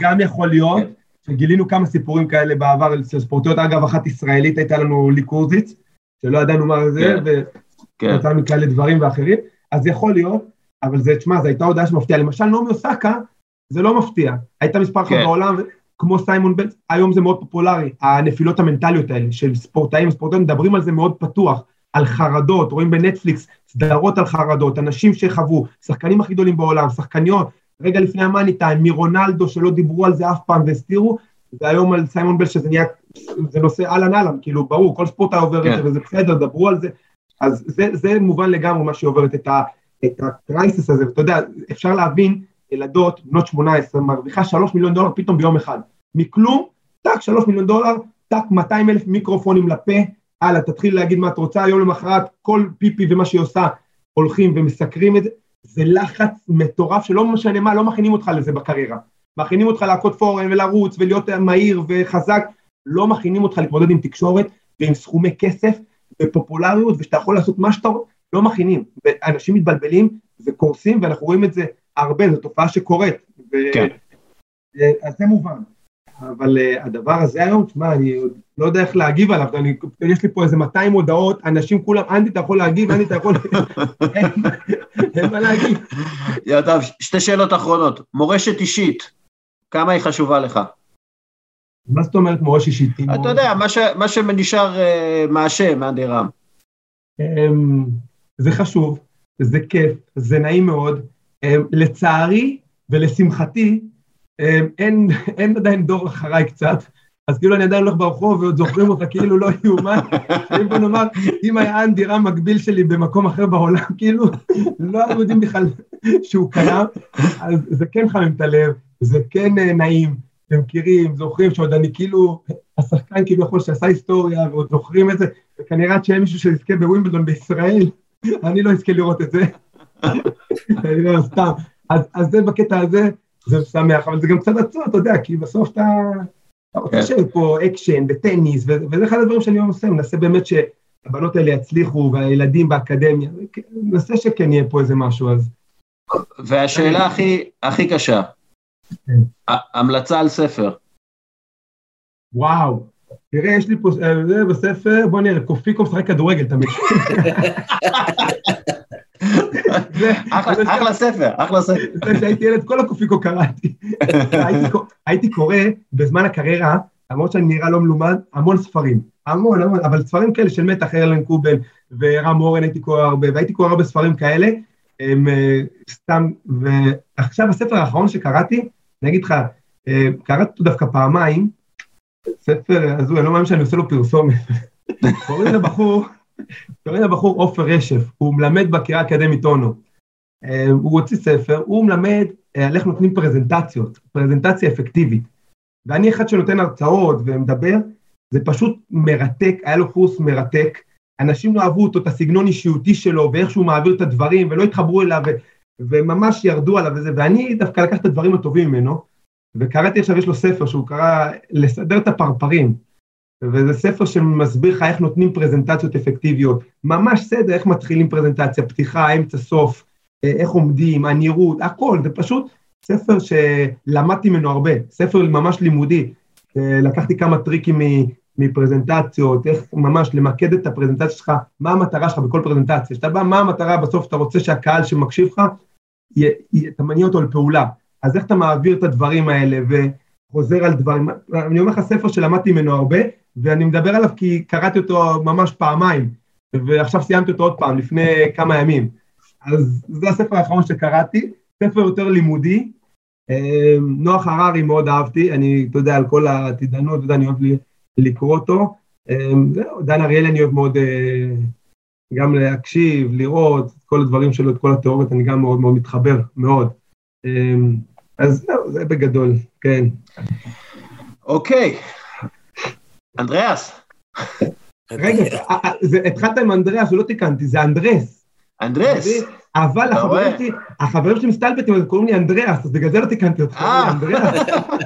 אז אנדרס, היה מרתק. איזה כיף. ועכשיו קראת לי כמו אמא שלי, היחידה שקוראת לי אנדרס זה שאמא שלי עצבנית עליי. אנדרס, בני יקר. אז אנדי, תודה רבה. חבר'ה, תודה, חבר'ה. ניב. המון תודה, אנדי. ביי, קירי. תודה. ביי, דסקל. ביי. ביי. ועכשיו רונן דורפן, שדבר איתנו על המרוץ לטופ 4, או בעצם המרוץ למקום 4, מקום 4, בפרמייר ליג. דורפן, מה המצב? בטופ 4 שלי, המצב שלי מצוין, המצב במרוץ לטופ 4 לא טוב, והמצב בעולם עוד פחות טוב מזה. בוא נגיד שאנחנו לא בטופ 4 של התקופות ההיסטוריות, תגיד את זה ככה. לא. אתה יודע מה, אני מסתכל, הקבוצות הכי טובות בעולם כרגע, וזה כאילו לפי כל הנתונים המתקדמים, וה-XG וכל הדברים שאתה אוהב, אין מנצ'סטר סיטי, ביירן מינכן וליברפול, ואין הבדל גדול ביניהם, כלומר מבחינת הסטטיסטיקות. כן. עכשיו, מה משותף לכולן? הן משחקות כדורגל מאוד קולקטיבי, עם שחקנים מאוד מוכשרים, כן? אבל הן לא מתבססות על איזשהו שחקן פלר, שיכול לקחת על עצמו את המשחק ולשנות אותו לבדו, סטייל ברצלונה עם לאו מסי, או ריאל מדריד עם קריסטיאנו רונלדו. כן. וכאילו, הקולקטיב מאוד חזק, למרות, אתה יודע, שיש כאילו הכובש הכי טוב, והמבשל הכי טוב, וכל הדברים האלה, אבל סיטי בלי קווין דה בריינה, יכולה עדיין להיות... אבל עשית פה הקבלה לא נכונה, כי יש לי חבר מאוד טוב, דותן, שכל יום שולח לי סטטיסטיקות של ליברפול, שהם היו בשלב מסוים עם 3 הכובשים, ו3 המבשלים הכי טובים. כן. ואז רונלדו כבש 3, אז הוא נכנס לכובש השני, אני חושב, לפחות כרגע. ואז אני אומר לו, אבל יותר מרשים אותי שבכל הרשימות אני לא רואה את מנצ'סטר סיטי, בשום רשימה. אין להם שום שחקן טוב. והם מורגים את העמוד של דסקל, כי דסקל קם כל בוקר, אני חייב למצוא איזה נתון של שחקן של סיטי, והוא לא מוצא, זה פשוט... אבל כי דווקא אני אגיד לך, זה לא נכון לראות דווקא את, אתה יודע, אתה קושר הרבה מהעבודה שלך לסטטיסטיקה, וזה מאוד נכון שמדברים על מאמנים כמו קלופ, וכמו נניח מה שרגניק עשה בעבר, דווקא פפ הוא לא מאמן של סטטיסטיקה, רק סטטיסטיקה אחת, שהכדור יהיה אצלנו, לא הופקע שער אחד בהיסטוריה בלי הכדור. בדיוק, הוא גם אמר את זה, ובשביל לעשות את הדבר הזה, הוא באמת בנה איזשהו קולקטיב, כשאתה רואה את סיטי, שסיטי משחקת במיטבה, הם כאילו נעים, אתה יודע, לכולם יש את אותו מוח, והם נעים באותו מקום, והם יודעים בדיוק איך לפתוח את ההגנות. דרך אגב, לגמרי, אתה יודע, לפני הרבה מאוד שנים, אבל אני אדבר על הרבה מאוד שנים, אני מדבר על תחילת שנות ה-90, שאלו את אחד מגדולי שחקני ליברפול, מרק לורנסון, מתקופת הזו, מתי הוא ידע שליברפול נופלת, והוא אמר שהחתימו שחקן, נדמה לי זה היה דין סונדרס, בהרבה כסף, והוא שיחק מיד בשבוע אחרי זה. והוא אמר, פעם שחקן הגיע לליברפול, וחצי שנה תלמד מה אנחנו עושים, ואתה רואה את זה. כן. כי פפ מחתים שחקנים, גריליש, עוד לא רואה את המגרש, וזה לא כי הוא נכשל, זה כי הוא לומד. כן. גונדואן, חשבנו שהוא נכשל, איזה 2 לא השתמשו בו. כן. ולא, מלמדים אותם, ולירוי סאנה לא היה לו את הסבלנות שלמדו אותו 2, זכותו. כן, זה מאוד מאוד מרשים. ואגב, אולי בגלל זה, אחת מהבעיות שלהן, זה שאין להן את אין לה לסיטי את המוחמד סלאח הזה, שבאמת יכול לקחת כדור, אתה יודע, 30 מטר מהשאר, ופשוט... זהו, אז אתה מגיע לזה שפפ לא זכה באלופות, אלא כשהיה לו אינדיבידואל מדהים שסוגר את המשחק. כן. במסי וגם עוד כמה אינדיבידואלים לא רעים לידו. אז אתה יודע, בעיניי סיטי הצלחה יותר גדולה של פפ המאמן, אבל אתה יודע, הוא לא מרכז הדברים, סיטי עצמה היא הצלחה יותר קטנה מברצלונה של אז. כן, אבל שוב, אתה יודע, זה מאוד מעניין כאילו גם לאן הולך הכדורגל, כי כשאתה רואה באמת את ביירן מינכן וליברפול ואת סיטי, כל כך דומיננטיות בסגנון הכדורגל הזה, שהוא סגנון כדורגל מאוד קולקטיבי, ואתה רואה את פריס סן ז'רמן קורסת, למרות ההשקעה הגדולה והבאת השחקנים הכי טובים שכסף יכול לקנות, אתה כאילו, זה כאילו מחדל את ההבדלים. בוא אני אספר לך את כל ההיסטוריה בדקה אחת. הוא קם בגביע אירופה ב-55. עד 66 שולטות הקבוצות הלטיניות, הגלקטיקוס המקוריים של ריאל, ואז בנפיקה של יוזביו, ומילאן ואינטר שיחזרחו את כל הארגנטינאים שלהם, והם זוכים ב-11 גביע אירופה הראשונים, ואז זוכה סלטיק, ואז צפון אירופה עם השיטות, ליברפול, אייקס, ביירן, זוכות בכל השנים עד 85 חוץ משנה אחת, ואז האנגליות מורחקות ויש איזושהי תקופה, זוכות כל מיני קבוצות מזרח אירופאיות, זו תקופה של קבוצות קטנות, כי בעצם הקבוצות החזקות הוצאות מהמפעל, ואז מגיע עידן ליגת האלופות וחוק בזמן, אבל המטוטלת הזאת בין שליטה של האינדיבידואליזם, כמובן בתוך איזושהי שיטה, לבין שליטה של השיטות, היא קורית כל הזמן מימי הכדורגל. חצי ריאל מדריד, חצי כל היתר. לא, אבל ריאל מדריד זה דוגמה מושלמת, כי ריאל מדריד זה קבוצה שלאורך ההיסטוריה תמיד הייתה, אתה יודע, לנו יש את האינדיבידואלים הכי טובים, והיום באיזשהו מקום היא קבוצה הרבה יותר טובה, מאשר אינדיבידואלים טובים. ככה לפחות אני רואה את זה. כן, אבל אתה יודע, הם השאירו ביחד, אתה יודע, הכל היה נכון עד המשחק האחרון, אז נתעלם מהקלאסיקות שהיה לפני כמה ימים. לא קרה כלום, לא קרה כלום. נכון, הם השאירו את הקישור הזה של קרוס, מודריץ', קסימרו נמצאים יחד כבר 7, 8, 9 שנים, והם כבר מפלצת חושבת שכבר אני בספק אם הם צריכים מאמן כקבוצה, אבל אתה יודע, אפשר להגיד להם הכל, תשחקו ככה, זה כאילו אורגניזם חושב כבר כמעט, הם לא ממלאי הוראות מהסוג שאתה מדבר על הקולקטיביזם הזה. איזה הוראות אתה יכול לתת למודריץ'? באמת, אני חושב, מה אתה תגיד לו? מה תגיד למודריץ'? מתי להגיע, מתי האוטובוס יוצא, זה לאכול יותר סיבים, כן, אוקיי, בואו נדבר על הטופ 4. כשאנחנו מסתכלים על כדורגל בפריזמה הזאת באמת של הקולקטיביזם, מי הם הקבוצה שמתחרה על הטופ 4? ואני מוציא את צ'לסי, כי צ'לסי די הבטיחו את המקום שלהם בטופ 4, ואגב, במובנים מסוימים, צ'לסי גם כן מאוד מאוד קבוצתית כמו ליברפול וסיטי, אבל היה להם פשוט בעיות, ויש להם בעיות שמנעו מהם את הקפיצת מדרגה לרמת הסיטי, ליברפול.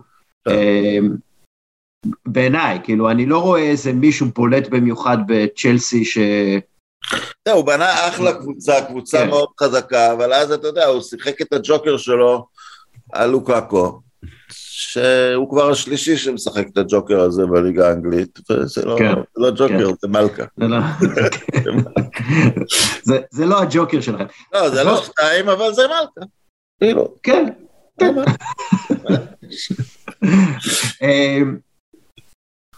כשאתה מסתכל על הכדורגל בפריזמה הזאת, של קולקטיביזם מול אינדיבידואליזם, אז מי אתה חושב שהקבוצה הכי חזקה, מבין הקבוצות שמתחרות על המקום הרביעי, שזה, דרך אגב, שזה די משמעותי עבור כל הקבוצות שבתחרות על המקום הרביעי. זה כלומר, זה חתיכת תואר.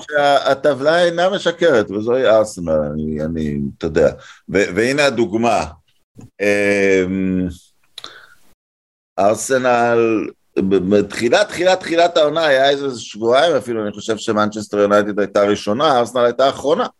כן. אז מאז, לפחות לוואט יונייטד היא בפור ענקי,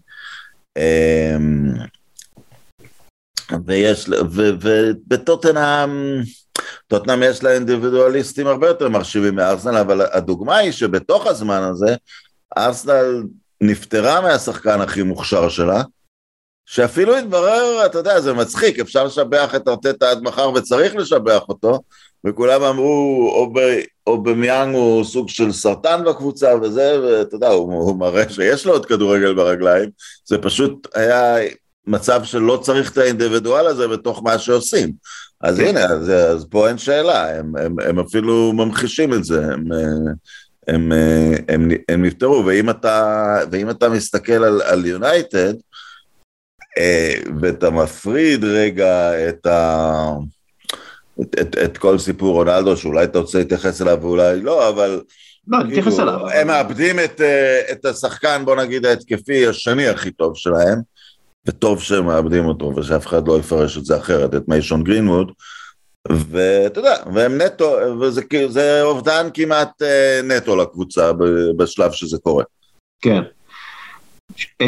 אבל בוא נחזור שנייה לארסנל, ואז כאילו נדבר לכם. תראה, למשל, ארסנל, במשך הרבה מאוד זמן, התרבות שם הייתה מבוססת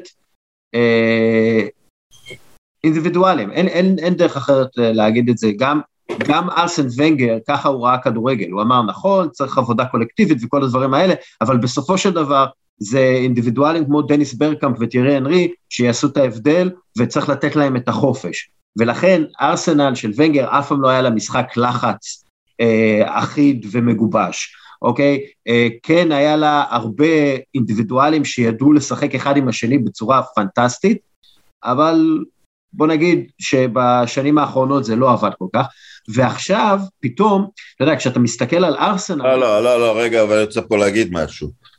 ההישגים הנפלאים של ארטטה, באמת, הם הכישלון שהטיחו בפנים של ונגר כל השנים, אתה הולך רק על מקום רביעי. לא, למה אני אומר את זה? הסיטואציה השתנתה, כן? נכון, אבל אני אומר את זה מסיבה אחרת. כשאתה מדבר על כל קבוצות האמצע, קולקטיב מנצח אינדיבידואליזם כל יום בשבוע, נניח אתה רואה קבוצות שעובדות כמו וולפס או יש הרבה מאוד דוגמאות, אייקס שאין לה כסף גדול, תמיד קולקטיב הוא מעל האינדיבידואל, אבל אז שאתה מגיע למחזור ה-37 של הפרמייר ליג והתוצאה שוויון בראש הטבלה, או שאתה מגיע לחצי גמר וגמר האלופות, יש את הנקודה בכדורגל שצריך את האינדיבידואליסטים, והאינדיבידואליסטים האלה הביאו לוונגר את אליפויות אנגליה לפחות, אז התשובה היא איפשהו באמצע, תתפלא. לא, אבל דרך אגב, ארסנל, כלומר, אתה יודע, אני מסתכל על ארסנל כאינדיבידואלים, ואני מנסה לחשוב מי האינדיבידואל הכי חשוב, מי הבן אדם שאם אני מוציא אותו, המערך קורס, ואז אני מסתכל על תומאס פרטי, שבמשך שנים, לא יודע, אחרי שפטריק ויירה עזב, לארסנל לא היה קשר כזה, כאילו מישהו שיכול לשלוט בקישור כמעט לבדו, לקחת כדורים במרכז של המגרש, או אפילו ליד הרחבה, ולהעביר אותם מהר קדימה, והוא נותן, הוא עצמו, האינדיבידואל, נותן סוג של יציבות בהגנה, וגם מאפשר את הדינמיות הזאת בהתקפה, הוא כאילו קריטי, למה שארסנל רוצה לעשות. נכון, אבל זה עדיין בתוך הקולקטיב, כי אתה יודע, שאתה מדבר על כוכבי, וזה הולך עד הכוכבים הכי גדולים בליגה. אפילו, נניח, אובמיאנג, או לדעתי גם סלאח, כוכב מצליח בתוך שיטה מסוימת, אז להגיד שהוא, אתה יודע, אינדיבידואל חשוב, לא, מצאו משהו שממש ממקסם אותו, בעולם אחר הוא היה מגיע לקבוצה אחרת, והיו מבקשים ממנו משהו אחר, שאולי הוא היה נכשל בו. יש שחקנים שאתה מתרשם שאיפה שלא תשים אותם, הם ינחתו על הרגליים, הנה אנגולו קנטה כזה, או מודריץ' שדיברנו, או קריסטיאנו אפילו, כן, כי אתה אומר, זה שחקן נטו, הוא לא צריך להקשיב למאמן, הוא יעשה את הכל, אבל רוב השחקנים, אתה יודע, האינדיבידואליזם שלהם עדיין קשור, אתה יודע, לפחות שהם בתוך שיטה שמתאימה להם, ואפילו למסי זה נכון. אני לא מדבר על מה שקורה איתו עכשיו, אבל אפילו על הפער בין מה שהוא עשה עבור ברצלונה ומה שהוא עשה עבור ארגנטינה. הוא צריך להיות, אתה יודע, בתוך איזה, בסוף זה קולקטיב, גם לאינדיבידואלים. אגב, ממי אתה מאוד מתרשם בארסנל? מסאקה. מסאקה אתה? כי אתה כמעט לא רואה שחקנים בוגרים כל כך בגיל כזה. כלומר, בוגרים במשחק שלהם, כן, כאילו הוא כבר מבין את זה, כי אתה יודע, אתה עוקב אחרי הרבה מאוד שחקנים, מבטיחים יותר, מבטיחים פחות, אתה רואה כל הזמן דווקא עלייה בגיל של השחקנים המובילים, כל הזמן. החלוצים הכי טובים בעולם היום, כולם 30 וצפונה, וזה לא מקרה, וזה, אתה כל יום מעלה, הדסקל הזה כל יום מעלה סטטיסטיקה לברון ג'יימס, איך הוא עושה את זה בגילו, ואיך נדאל בגילו, ואיך ג'וקוביץ בגילו, ואיך פדרר בגילו, ואיך אפילו משהו שנתפס כאתלטיות נטו, איך קיפצ'וגה בגילו, אלוף במרתון הוא כבר בן 40, אין כבר גילו, נגמר השנות 20 זה השיא שלך, באמת זה נגמר. שנות השיא שלך זה ה-30 פלוס, אפילו, אתה יודע מה הענף היחיד שצעירים שולטים פה? תיפול עכשיו מהכיסא, שחמט. כן, כן, זה מסתבר, כי אני יכול להגיד, ודסקל כבר מתחיל להרגיש את זה, המוח זה הדבר שהולך ראשון, המוח זה הדבר שהולך ראשון, לא הרגליים. אתה יודע איזה חכם הייתי בגיל 25? אגב, אתה יודע, כאילו, פאקינג מדע, איזה דבר מדהים זה מדע, זה מטורף. הוא יכול לאפשר לך להיות עם מוח של בן 30, עם גוף של בן 20, זה, תקשיב. כן, הצליחו להפוך את זה, כן. דרך אגב, זה הכל טוב. אז לא, אז באנו על סאקה, אז הוא כאילו, אתה יודע, יש גם פדרי הורג אותי. כן, פדרי. כאילו נולד עם מוח מוכן. אגב, פדרי וגבי, השני חבר'ה האלה, זה באמת, בברצלונה, כן? זה באמת מדהים לראות את הקפיצת מדרגה שהם עשו למועדון. כאילו, בלעדיהם, זה פשוט לא היה אותו דבר. כולם מדברים על לפורטה, שאיך הוא שינה, ואיזה שינוי, ופתאום יש הכנסות, ופתאום יש קבוצה, וצ'אבי, אבל תשמע, בלי פדרי וגבי, זה פשוט לא היה אותו דינמיות. אני חושב באמת עם המדע הזה שדיברנו עליו, אם הם ביחד מעכשיו עד שנת... כן, 15 שנה ביחד. 15 הם יגיעו לסיים בערך. כן, 35, תשמע, זה... טוטנאם, אתה יודע, כשאני מסתכל על טוטנאם, אז קודם כל הם בסוג של מאני דפרסיה כזה, הם יכולים להיות משחק אחד שהם כובשים חמישייה, ומשחק מיד אחרי הם לא יכולים לעבור את החצי. ופה בעיניי זה בגלל שהם תלויים בשחקן שהכל תלוי בו, ובאופן לא מפתיע זה הארי קיין. כאילו הוא היוצר, הוא המסיים, הוא משחק מעומק הקישור, וגם ברחבה, בלעדיו הקבוצה הזאת מאוד לא מסוכנת, הריצות של סון לא שוות כלום, וכאילו זה הכל הוא. והוא לא רוצה כנראה להיות שנה, ואני לא יודע. בסדר, אבל אתה יודע, כשנכנס המנג'ר החדש, הם כבר היו בלי סיכויים, וזה מצב טבעי, אתה יודע, לא התייחסנו פה נניח לווסטהאם, כי אנחנו אומרים זאת קבוצת קאונטר פאונד. אנחנו עוד מעט נתייחס, אתה יודע. אוקיי, ראוי להתייחס לזה, אבל זה שייך לקבוצה של קבוצות, שצריכה שהקבוצה בצד השני תשחק בסגנון מסוים, כי הם נורא מסתדרים נגד דבר אחד, והם נורא לא מסתדרים נגד דבר אחר. ואתה רואה את זה, אתה יודע, אתה כמעט יודע שמישהו מתקיף אותם כמו סיטי, הם ייתנו משחק גדול, ואז נורא קשה להם נגד יונייטד, שזה אבסורד, כי יונייטד לא הייתה על המגרש מול סיטי, אבל זה לא אבסורד, אנחנו מכירים את זה בכדורגל.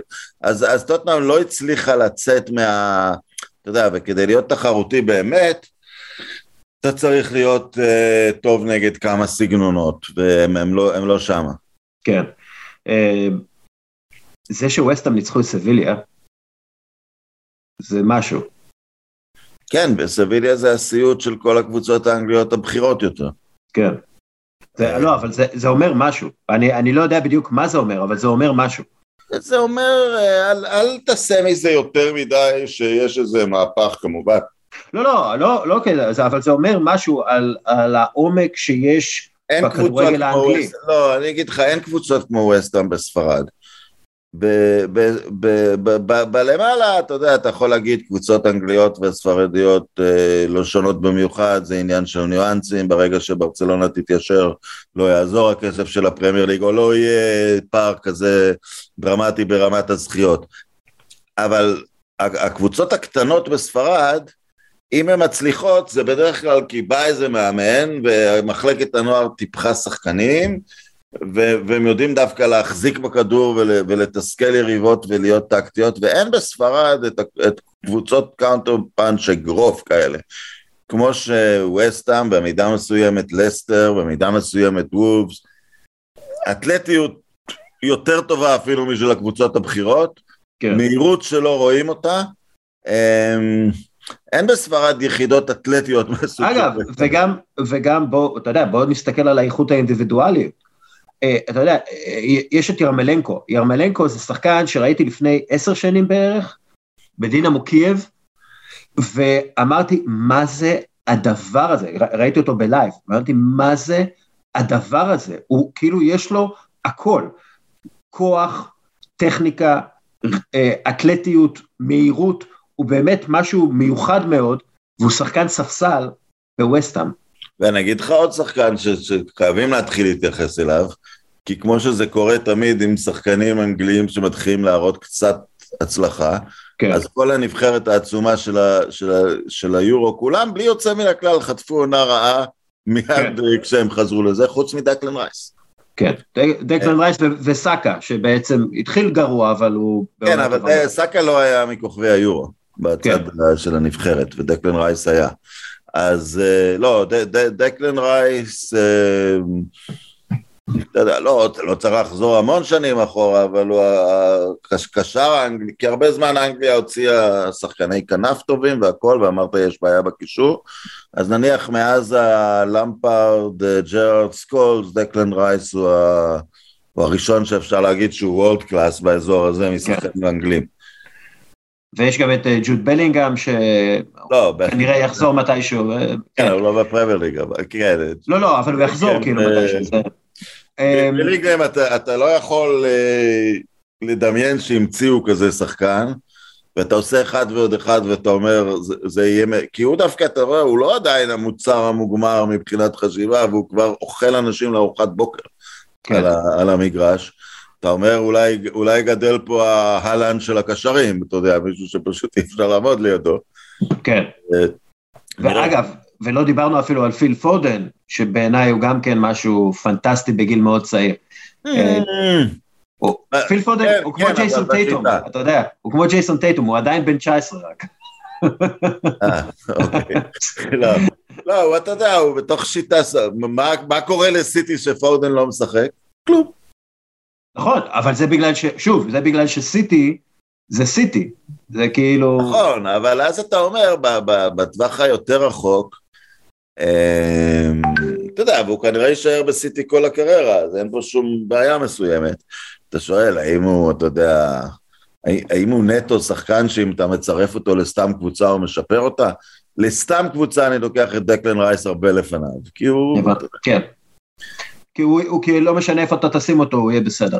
לא, גם הוא רגיל להתמודד עם בעיות, הוא יודע מה זה להיות בתוך הרכב, ש4 יודעים לשחק ו3 יודעים קצת, ושניים צריך לעזור להם, שזה פעם ככה היה הכדורגל. שאגב, זה מזכיר לי, כתבתי איזה משהו על יצירתיות, ואיך מאמנים יצירתיות, לפי איזשהו מחקר, ואחד מהדברים, אחד מהתרגילים זה, לחשוב על אינדיבידואל מסוים, כאילו העולם הוא האינדיבידואל הזה. כלומר, נגיד אתה 11 שחקנים, כן, ואתה צריך לפתור בעיות, איך אני פורץ את הבונקר הזה, אז אתה צריך להתחיל לחשוב כמו השחקן הכי גרוע שלך, או השחקן הכי מוזר שלך, ואז יהיה לך רעיונות, כאילו, יותר טובים למציאת הפתרון. אז כאילו, אתה יודע, דקלן רייס פתאום חושב, פתאום תאר לעצמך, הוא מוסר להרי קיין ולא למיקל אנטוניו, שאגב, הוא סבבה, אבל הוא לא הרי קיין. אפרופו בעיות, ושחקנים מוזרים. מנצ'סטר יונייטד. אין חוסר בבעיות, יש גיוון בבעיות. אגב, אני מדברים על אריק תנהך וכולי, ומאמן כזה ומאמן אחר, אני חושב שזה כרגע בולשיט, לא משנה מי יביאו, זה לא יפתור את הבעיה המרכזית, והבעיה המרכזית היא שיש בעיה בקבלת ההחלטות של המועדון. בוא נגיד לך משהו, בוא ניתן לך סטטיסטיקה בשביל הסטטיסטיקות. מי הם בעלי הבית באנגליה שזכו בהכי הרבה תארים בכירים, מהבעלי בית הקיימים? משפחת גלאזר עדיין מקדימה את השכים באליפות אירופה אחת.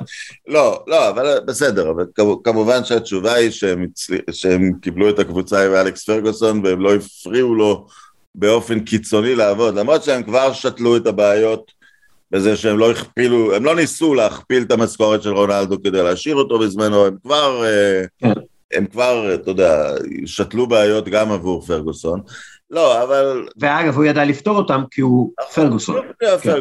אז לכן עדיין, ואני שייך לאיזה פורום מאוד איכותי ונחמד של אוהדי יונייטד, שגם יודעים לקחת בהומור את הדברים, וכל יום עולה סקר תנהך או פוצ'טינו. ודיברנו כרגע על שחקנים שמסתדרים בתוך קולקטיב, ושחקנים שנניח יכולים להסתדר לבד. הכדורגל של תנהך יותר מרגש, יותר מרשים אותי, יותר נפלא. בתוך הסיטואציה של מנצ'סטר יונייטד, אני דווקא חושב כרגע פוצ'טינו, כי הוא עבד עם דניאל לוי. הוא לא עבד עם ואן דה סאר, נשים בצד את אוברמארס, אבל לפני שאוברמארס התחיל עם כל הפרשות שלו, הוא לא עבד לתוך המערכת. המנהל הטכני החדש של אנטוורפן, רק שתדע, כאילו, אוברמארס. כן? הם הביאו אותו? כן, הם הביאו אותו. הבנתי. הרחיקו את כל האנשים מהמועדון. יש להם עובדות לאנטוורפן? כנראה שלא. אולי היו. אבל כן, אז אתה אומר, תנהך הוא שוב, כמובן, אתה אומר, הוא ישחק את הכדורגל של אייקס עם הכסף של מנצ'סטר יונייטד, תלכו הביתה כל אירופה, אין לכם שום סיכוי, אבל זה לא עובד ככה. כי הוא יעבוד בתוך הסיטואציה, ובתוך מה שיש למנצ'סטר יונייטד, ושוב, ואני לא רואה אתה יודע, כאילו את הכישלון של פוצ'טינו בפריז סן ג'רמן כרלוונטי, אתה יודע, הוא למד משהו, בטוח אתה לומד שאתה מנהל את פריז סן ג'רמן, וואלה אתה לומד, אתה כל... אגב, תומאס טוחל. כן, תומאס טוחל. הוא ביג דיל גדול, ולכן כדי להתמודד עם המצב, ולהתמודד עם הליגה שהוא היה בה, אז זה כן משמעותי את מי שימנו. האם הוא יבוא ויוביל במהירות לתקופת זוהר? לא. זה צריך לשנות את מה שאתה אומר. אבל זה כן משנה את מי שממנים עכשיו. כן אני מאמין שהוא יכול וצריך לייצב את...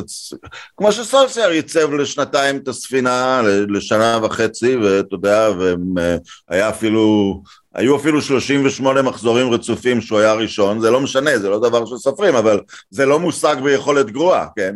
זה לא יכול להיות. מקריסמס עד קריסמס הוא היה ראשון בליגה. אז אני מאמין, אתה יודע, לחזור לפחות למצב שאתה קרש קפיצה, להיות יותר טוב, פוצ'טינו יכול להביא. אני הייתי מעדיף מאמן שיודע לעבוד בעולם לא אידיאלי, ודניאל לוי זה עולם לא אידיאלי. כן, וגם פריז סן ז'רמן. וגם פריז סן ז'רמן בדרכם הם עולם לא אידיאלי.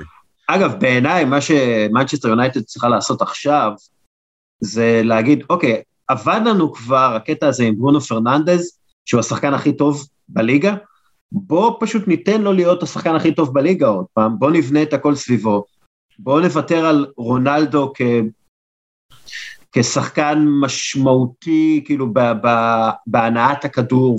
עושים פה משהו קצת, אתה יודע, יש איזו תיאוריה אחת שהכל היה טוב עד שרונלדו הגיע, וזה... לא, זה לא... זה נכון כרונולוגית.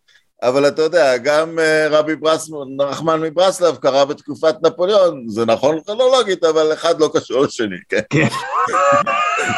לא, וההתבססות ההתבססות המוגזמת על רונלדו, היא לא רק החלטה של מאמנים, וזה לאט לאט, כולם נמחקו, קוואני היה פצוע תמידית, מייסון גרינווד נעצר ולא יחזור,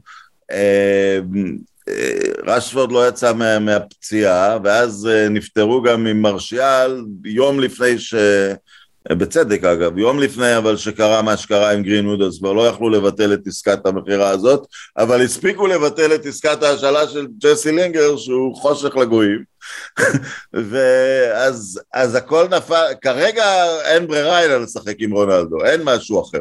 כן, לא, אבל אני אומר, כאילו, ברונו פרננדז, הוא צריך להיות הבוס של הקבוצה, זה בעיניי הדבר הכי נכון כרגע, לעשות, לא בעולם האידיאלי הזה, כי הוא השחקן הכי טוב שלכם.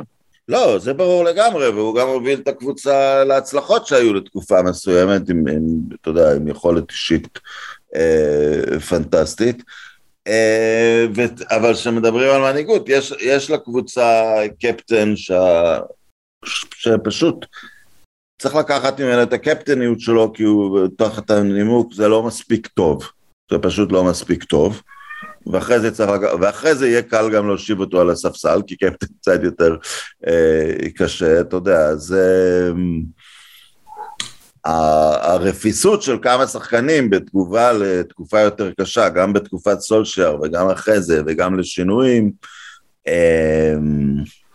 כן, הקבוצה צריכה ניקיון מאוד דרמטי, ופוצ'טינו אגב יודע לעשות את זה. כן. ואם יש לה משהו, והטענות הן שיש לה, שמסתובבים כמה יעלומים צעירים במחלקות הצעירות שלה, למרות שמאוד צריך לקחת את זה בערבון מוגבל בגלל ענייני הגיל, אבל שחקנים כמו גרנצ'או ופרננדז המגן ומג'אברי שכבר נמצא בנבחרת טוניס, פה יש לפוצ'טינו טרק, הוא היה מעלה בטוטנאם כן. ילדים בני 18 שתרמו מיד, אז הוא יודע להחביא בתוך קבוצה, שזה גם מתאים למה שאוהדי יונייטד רוצים והכל, לכן אתה יודע, אני בעד הכיוון הזה. תן האח, אם תגיד לי, הקבוצה נמכרת, ובאנדסר בא איתו, אוקיי, לקחתי, אבל להביא אותו ככה ולשים אותו ככה, זה רגניק, רגניק גם יודע לעבוד. כן, כן. למרות שרגניק, אתה יודע, עושה... אתה מסתכל על הדברים שהוא עושה, ואתה אומר, כן, זה מאמן שלא אימן 10 שנים, אז כאילו, זה התחושה. אגב, יש איזה, אני נסיים עם זה, יש איזה מישהו, או משהו, או קבוצה, שאתה חושב שיכולה להתחרות על הטופ 4 בשנה הבאה, כלומר, כמו שווסטהאם מתחרים השנה, אבל... אולי יותר טוב, אם זה, לא יודע, וולפס, לסטר, אסטון וילה. אני תמיד חושב שוולפס, אבל... יש להם את המגבלות שלהם, כן, אבל הם קבוצה פנטסטית, אבל אתה חושב שלמשל אסטון וילה עם סטיבן ג'רארד, שדרך אגב מתגלה כמאמן טוב מאוד, אתה חושב שאסטון וילה פתאום יכולה באמת לעשות ריצה כזאת, ולאיים על הטופ 4? ניוקאסל, by the way. בסדר, ניוקאסל, אתה יודע, זה פתוח כמה הם ישתוללו עם כסף, כן, אם הם יוכלו לעשות, אולי הם יביאו את אנהך עם מערכת שלמה מאחוריו, וחצי מהשחקנים שלו, סבבה, אני לא יודע אם עניין אברמוביץ' קצת ירגיע את הליגה האנגלית, אבל זה כבר מאוחר עם ניוקאסל, הם כבר בעלי הבית. איך זה ירגיע את הליגה האנגלית בדיוק? סתם אמרתי את זה. לא, שום דבר לא ירגיע את הליגה האנגלית. סתם אמרתי את זה, ומה זה? סתם, אתה יודע, תקווה בלתי... לא, למרות שאתה שללת את זה, אני חוזר ואומר וולס, כי אני חושב שבברונו לארש בכל זאת יש משהו... נונו סנטו לגמרי היה מאמן מגיב, ואם דיברנו יכולת לשחק מול שיטות שונות, אני חושב, אני מאוד מאמין במאמן הזה. אגב, זכה באליפות בפורטוגל, ויש בזה כן, משהו. הוא יודע, הוא יכול, אתה יודע, ואם מנדז ימשיך להזרים לו שחקנים טובים מפורטוגל, אולי את הילד הזה מבנפיקה אפילו, למרות שאני חושב שהוא כבר גדול על וולפס, אז אולי, אני תמיד מאמין בהם, שהם יעשו, כי הם דוגמה, אתה יודע, הם דוגמה לקבוצת common sense שאומרת, אנחנו טובים בדבר הזה, הסקאוטים שלנו לא מסתובבים בכל העולם, הם מסתובבים בפורטוגל, זה מספיק, זה מספיק. אם תאסוף את כל מה שטוב בפורטוגל, זה מספיק. זה לגמרי, ואגב, אנחנו, אתה יודע, אי אפשר לדעת איך התפתח הדבר הזה ברוסיה, אבל אם סין נכנסת, אז וולפס גם כן בסנקציות, כי וולפס בבעלות סינית. אתה יודע, לך תדע איך זה... אבל תגיד לי משהו, ואתה מבין בזה יותר, עכשיו, זה לא שיש שם את השחקנים הכי מדהימים שיש, אבל לא צפויה הצפה של שחקנים בזול מהליגה הרוסית, בחלון העברות המייד מיידי? אני בספק, מהליגה הרוסית, מי שרוסי יישאר שם, והשחקנים הזרים, בעיניי, תהיה בעיה לשחרר אותם, כי אין אינטראקציה כלכלית עם הקבוצות הרוסיות עכשיו. אז כלומר, זה לא שאתה יכול ללכת ולרכוש שחקן בליגה הרוסית בזול עכשיו, כי אי אפשר לרכוש. אולי שחקנים יותר, בעיניי יגיעו יותר שחקנים מאוקראינה, אבל גם לא אוקראינים. וזה גם כן מוגבל יחסית, אין יותר מדי שחקני על באוקראינה. מה שכן יכול לקרות, אברטון, בסוג של קריסה כלכלית, כי אלישה רוסמנוב, חברנו, אז קל, צחקנו האחרונים פה. אתה חייב לספר את הסיפור, אתה חייב, למרות שסיפרנו בפודקאסט. סיפרנו, אבל הוא איים עלינו, בגלל שהזכרנו את אלו פשעיו, לכאורה, הזכרנו בבלוג שלנו, וקיבלנו מכתב זוהם מעורך דין, שהבלוג הפופולרי שלנו משמיץ את לקוחו. כן, ועכשיו הוא מוחרם, לחסיו הוחרמו, והוא איתנו לא יתעסק יותר. הראינו לו, אבל אברטון, אם היא יורדת ליגה, יש לה הרבה שחקני איכות, שאני רואה את ניוקאסל שואבת איזה 2-3 מהם, רישרלסון כזה וכו'. ויש להם שחקנים טובים. ואגב, צ'לסי, ואפשר לסיים בזה, צ'לסי זה מעניין מאוד מה יקרה עכשיו כשהם ירחשו ועל ידי מי, ואיזה תרבות הם ינחילו בקבוצה הזאת. כי אברמוביץ', התרבות שלו הייתה, you are the best or you're sacked, כן? אתה הכי טוב בעולם, או שאני מפטר אותך, ואני לא יודע אם זה יהיה נכון עם, אתה יודע, עם ג'וש הריס, או מה שזה לא יהיה. להם קבוצה חזקה, אבל שוב, אתה יודע, הם יכולים להיזרק לתוך האלה שרצים למקום הרביעי, כמובן, אם הם לא... כן. גם עכשיו הם במין לימבו, היה אפילו סכנה השנה שהם יפלו לאזור הזה כן, אבל יש להם איכות פשוט, באמת, כאילו גם האימון וגם השחקנים, הם באמת, זו קבוצה ממש טובה, כאילו. ויש להם גם, זה דבר שאסור לשכוח, יש להם עתודות שחקנים גדולות במקומות אחרים. כן. הם פשוט עבדו על השיטה הזאת, שזה אגב, שאתה מדבר על, זה דבר שצריך להיות אסור בגלל התחרותיות בכדורגל, לא בגלל שקבוצות מחזיקות 60 שחקנים. כן. לא נראה שהולכים לשנות את זה. טוב, דופן, אתה חוזר עכשיו לאי סיישל שם? מה יש לך שם ברקע? זה הרקע שלי. לא, אנחנו פה בהונגריה. מה שיפה באירופה, וזה קרה אתמול, האביב מתחיל ביום אחד, כאילו קיבו את המזגן בשמיים ששומר את הטמפרטורה ב-2, וביום אחד הפך ל-17. אגב, אתה חוזר מתישהו... כולם ארזו את כל הבגדים שלהם, והתחיל האביב. שבארץ זה רק המלצה בדרך כלל. כן, ובברלין אגב, אני אוהב את זה, כי מתחיל האביב, ואז כולם מתפשטים. כולם עוזבים.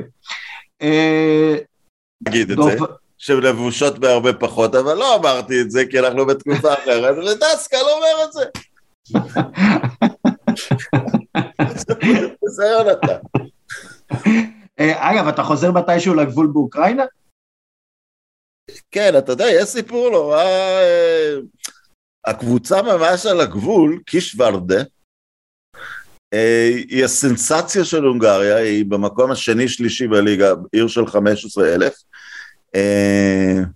והיא נוסף על הכל קלטה עכשיו כמה שחקנים אוקראינים, והיא מממנת היא קלטה אקדמיה אוקראינית שלמה, כדי להמשיך את האימון של הילדים, אז סתם סיפור יפה של כל הזמן עסוקים, אתה יודע, בכל המחוות האלה, דקה בפרמייר ליג, דקה זה, אבל יש גם את מה לעשות עם ילדים אוקראינים באקדמיית כדורגל עכשיו, אז יש גם קבוצות הרבה יותר קטנות שהן מתעסקות בסיטואציה הזאת בצורה קצת יותר אמיתית. כן. אגב, דינמו זאגרב קלטו אקדמיה שלמה, לפי דעתי סטיו בוקרשט קלטה אקדמיה שלמה, כלומר יש, במזרח אירופה כן גילו שם אחריות. לא, הסולידריות עם האוקראינים, זה, אתה יודע, זה סולידריות, אפשר לקרוא לזה של אחים, הם סלאבים, אבל הם, אתה יודע, אבל הם מתגייסים, אנשים, אתה יודע, אנשים בבודפסט נותנים דירות בחינם, לארח אנשים מתגייסים פה. טוב, עם המסר האופטימי הזה אנחנו נסיים. דורפן, תודה רבה. תודה לך. יאללה ביי. אני מבסוט מהרקע הזה. ביי. אוקיי, ועכשיו גל קרפל בפינה החברתית, בשיתוף בועטים את הגזענות והאלימות מהמגרשים של הקרן החדשה של ישראל, סליחה, הקרן החדשה לישראל. גל, מה המצב? אהלן, טוב, אולי כרגיל. אתה אומר בסדר בסך הכל. כן, אנחנו בדיוק עובדים על סיכום סיבוב שני בליגת העל בימים אלו. מה המגמות? יותר טוב מאשר הסיבוב הראשון. למה? קצת יותר רגוע מהסיבוב הראשון. קצת פחות אירועים אלימים, קצת פחות זה, אבל עדיין, התמונה לא ורודה. קצת פחות, אבל עדיין, כן. אתה אומר פחות? מנדליזם, כן. מספרים טיפה יותר חיוביים, אבל זה לא עכשיו איזה... פחות אפלה, אתה אומר. קצת פחות, לא צריך להגזם, כן. כן. החורף, אתה יודע, אנשים בחורף פחות הולכים למגרשים. בוא נדבר על יוזמות, כי אנחנו הרבה פעמים מדברים, אתה יודע, על דברים שקורים, ואנחנו מגיבים, אבל בוא נדבר על יוזמה, ויוזמה ששלחתי לך אתמול, אני לא זוכר כבר, משהו שקורה באיטליה, כן, שהוא מאוד מעניין, אז בוא תספר לנו קצת על זה, וקצת, אתה יודע, על מה שאתה עובד עליו עכשיו. כן, אז בוא נתחיל מהעניין העקרוני, באמת הנושא פה זה חינוך, וזה הצורך, והעניין הגובר אתה יודע, אנחנו מכירים מעורבות של קבוצות, כמו שצ'לסי, כן, הולכים ביום השואה וכאלה, כן, מציינים את הדברים האלה, קבוצות שמציינות אירועים, ואת כל השלטים נגד גזענות, וזה כבר משהו שקיים הרבה מאוד שנים, מאוד מאוד מתפתח, שהכדורגל מאוד משוייך למאבק בגזענות. השלב הבא של זה באמת לעשות פרויקטים שהם מהשטח, וכשאתה מדבר על השטח, אז אתה מדבר קודם כל דווקא על ילדים ועל נוער.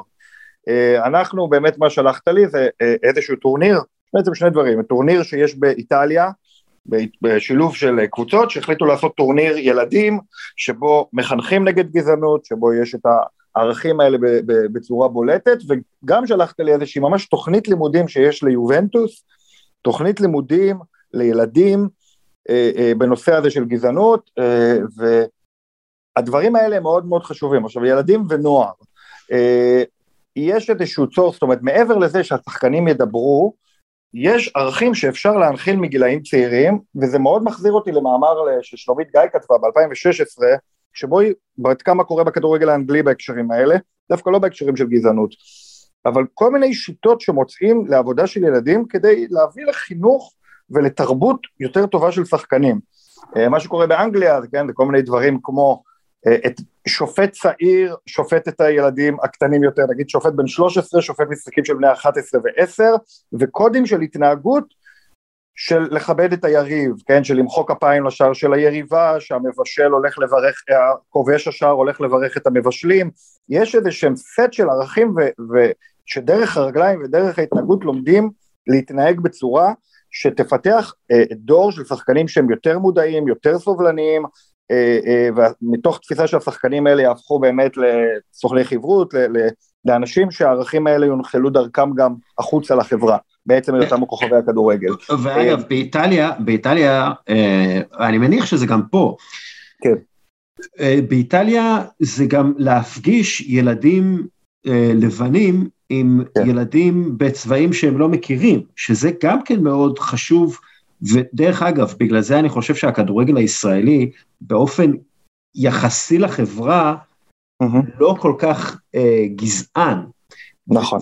וזה בגלל שילדים, בני 12, בני 13, משחקים לפעמים על בסיס קבוע, בסיס יומי, עם ילדים ערבים, למשל. נכון, נכון. תראה, אתה יודע, אחד הדברים שגיליתי מהעבודה שלי כעיתונאי, שחקני כדורגל, זה שכמעט כל שחקן כדורגל, בלי קשר לשום עמדה פוליטית, אם תיתן לו מיקרופון ותשאל אותו על עניין של ערבים יהודים, תהיה לו השקפה קצת שונה מהציבור הכללי, מעצם העובדה שבאמת בגיל 12-13, בגיל הנבחרות, זאת אומרת כל שחקן שהוא קצת מצליח, בדרך כלל גם שיחק בנבחרות ישראל, וגם בקבוצות עצמן, בטח שבנבחרות ישראל יש איזשהו מפגש באמת, והמפגש הזה גורם להיכרות, שהיא היכרות אחרת מאשר פחד, אלימות, או יחסים כלכליים של אחד עם השני, שאחד הבוס של השני ודברים כאלה, אלא זה יוצר מערכת יחסים שהיא חדשה, ולשחקנים יש הרבה מה ללמד, או לדבר עם ילדים צעירים, כי שחקן כדורגל כדי להצליח, צריך להסתדר עם חבריו לקבוצה, צריך לכבד את החברים שלו לקבוצה, וזה באמת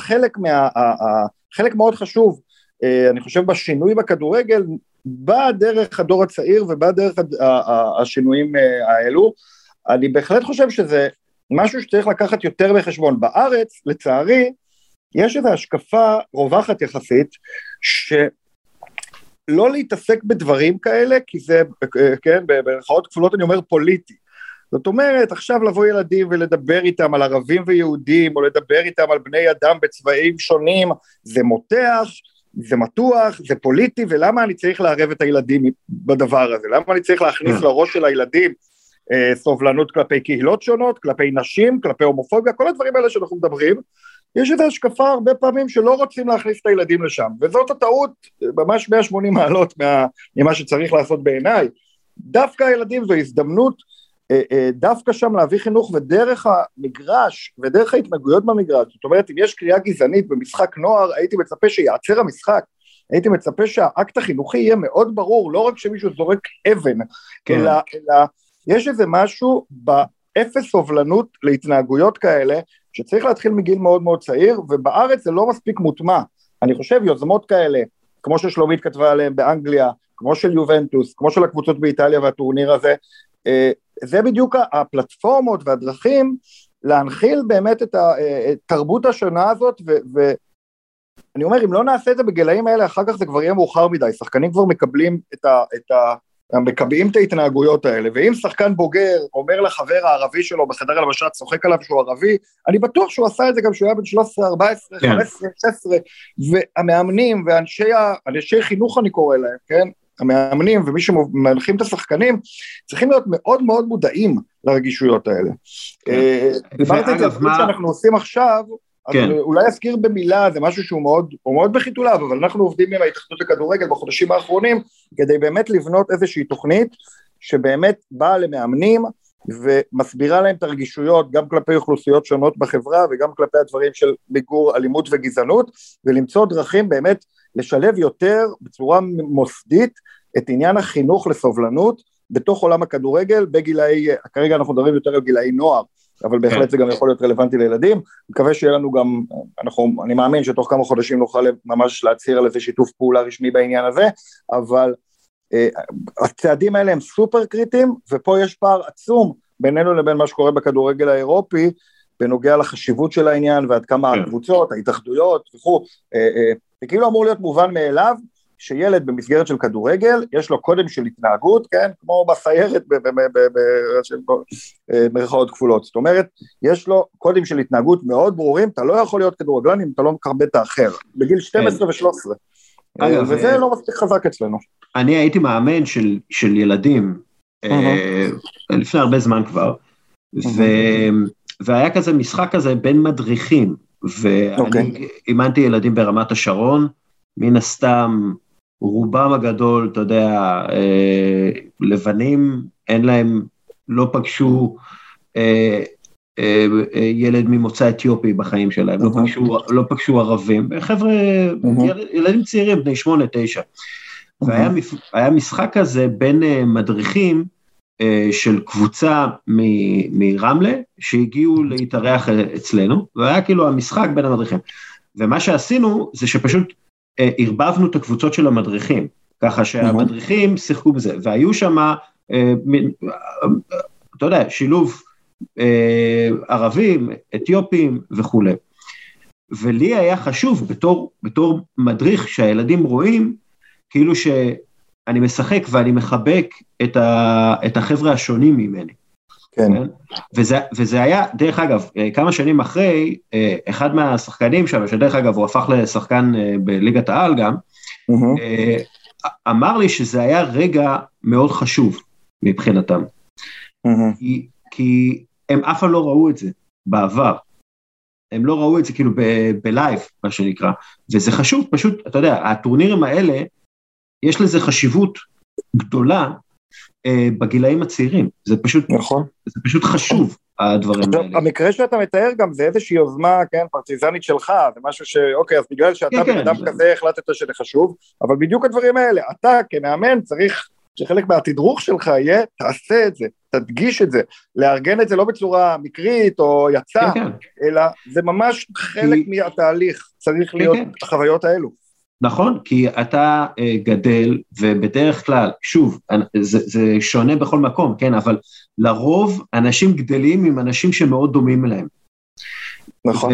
וזה הבסיס לגזענות, למרות שזה לא גזענות, אתה יודע, זה קהילתיות, זה שבטיות, מה שתקרא לזה. וצריך פשוט לצאת מהאזור הנוחות הזה, ולעשות צעדים. תראה, זה ממש בסדר שיש קבוצה שמייצגת קהילה, בטח בגילאים של ילדים, ממש בסדר, אבל כן, חלק מהמסע שלהם לאורך העונה, הרבה יותר חשוב מהנקודות בליגה או דברים כאלה כמובן, זה ציון הדרך של מה שנקרא דייברסיטי, בלי להגיד את המילה הזאת בגועל, להגיד את המילה הזאת באמת, צריך לראות כמה, זו מילה שאנחנו לא כל כך אוהבים, כי הרבה פעמים היא מייצגת איזושהי שרירותיות, ואיזשהו כוח של יעני שינוי חברתי, אבל זה עבודה בעיניים.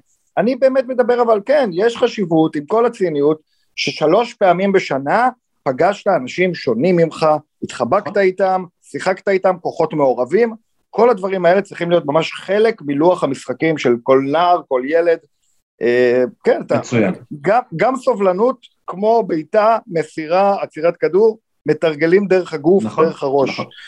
נכון. טוב, אנחנו נסיים עם המסר האופטימי הזה, סוף סוף פינה אופטימית, גל. כן, הפעם אנחנו על כיפק, השבוע אנחנו באמת בסדר. אז יאללה, נדבר, תודה רבה, ביי. בכיף, תודה. ועכשיו עידו מינקובסקי שידבר איתנו על ספונסרשיפ, כי אתה ספונסר של הפועל ירושלים. של האימפריה הידועה בכינויה הפועל ירושלים. איזה באסה שלנו בניינטי, זהו קוראים לזה הפועל מינקובסקי ירושלים, זה היה נחמד. מה, אנחנו זוכרים את כולם. הפועל מחסני הרכבת באר שבע, הפועל אופל חיפה, מכבי ויזה תל אביב, מכבי יונדה חיפה, אני זוכר את כל מכבי וולבו חיפה, זוכר את כל הדרקים. מי עוד היה?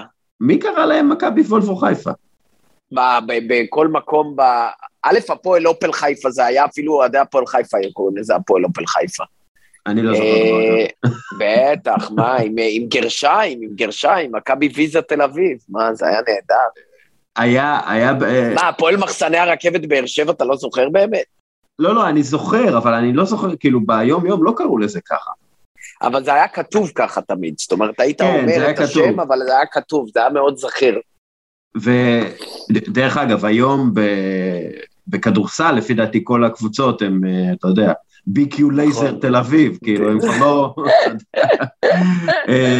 פלייטיקה תל אביב, כן. יוגופלסטיקה, אתה זוכר את יוגופלסטיקה? יוגופלסטיקה, ברור, מה... זה היה ספונסר. נכון, הם היו אימפריה. וואו, איזה שם, יוגופלסטיקה. לא, אגב, אפס פילזן וכל זה, זה הכל... נכון, או פף בולוניה. כן. בגלל זה, דרך אגב, הכדורסל האירופאי זה לא באמת ספורט רציני, כן? אתה לא רואה את בוסטון סלטיקס מחליפה את השם שלה לבוסטון אלטה ויסטה סלטיקס. דווקא זה הפוך, כי המותג נודד בארצות הברית דווקא, אני חושב אני לא בטוח שאתה מדייק פה, דווקא הכדורסל האירופאי הוא הרבה יותר ספורטיבי, בעוד הכדורסל האמריקאי הוא הרבה יותר שואוי, בגלל זה אתה יכול שפתאום הסקרמנטו קינגס כבר לא יהיו קינגס, אלא ה-LA קליפרס יהיו LA קינגס. לא בטוח, ודרך אגב, לפי דעתי היה יותר מעברים של קבוצות כדורסל באירופה, אתה יודע, כל מיני שילוב הפועל חיפה רמת השרון, מאשר היו באמת מעברים, אתה יודע. הפועל חיפה מטה אשר, מה, אימפריה? גליל עליון ואפולה, אתה יודע, כל מיני ממש, והסביבה, כן. אז אני חושב שיש הרבה יותר מעברים בכדורסל האירופי, מאשר מעברים ב-NBA, ששם הם פעם בעשור בערך יש מעבר כזה. ומדובר באירוע טקטוני. כן, בדיוק. יאללה, לקחתי דווקא, לא. אני מבטיח לא להעמיד תגר את המסקנות הספורטיביות שלך יותר לתמיד, אף פעם, never. בוא קח את הפועל ירושלים, תאמץ אותה ותעביר אותה עיר, מהפועל ירושלים למקום אחר, למקום שאתה רוצה, חיפה, הנה. יש לי אלטרנטיבה, בוא ניקח את יואב קץ ונעשה לו קול קורא. כל קבוצה עם מצוקה נפשית וכלכלית, תוכל לקחת אותו ולחיות איתו לעד, כי במילא הוא יחיה עד גיל 300. אני אומר לכם, זה ספונסר לעד, רק קחו אותו. אני מותר, זה לא הפודקאסט שלי. בוא נדבר על ספוטיפיי, והסיבות שלהם לקחת... אז אני רוצה לעשות דיסקליימר, אני רוצה לעשות דיסקליימר, לכל מאות מיליוני המאזינים. אתמול אוריאל אמר לי, תקשיבו, מחר אנחנו מדברים על ספוטיפיי וברצלונה, וללא כחל וסרק, בסימן קריאה לגמרי, אמרתי לו, יאללה אח שלי, בוא נעשה את זה, אבל אני חייב להודות, שאין לי מושג על מה אתה מדבר, דסקל, אתה חייב להסביר לי, ואז יהיה לי דעה נחרצת. גם לא עשיתי שיעורי בית כרגיל, כי הייתי קרוע מלונדון.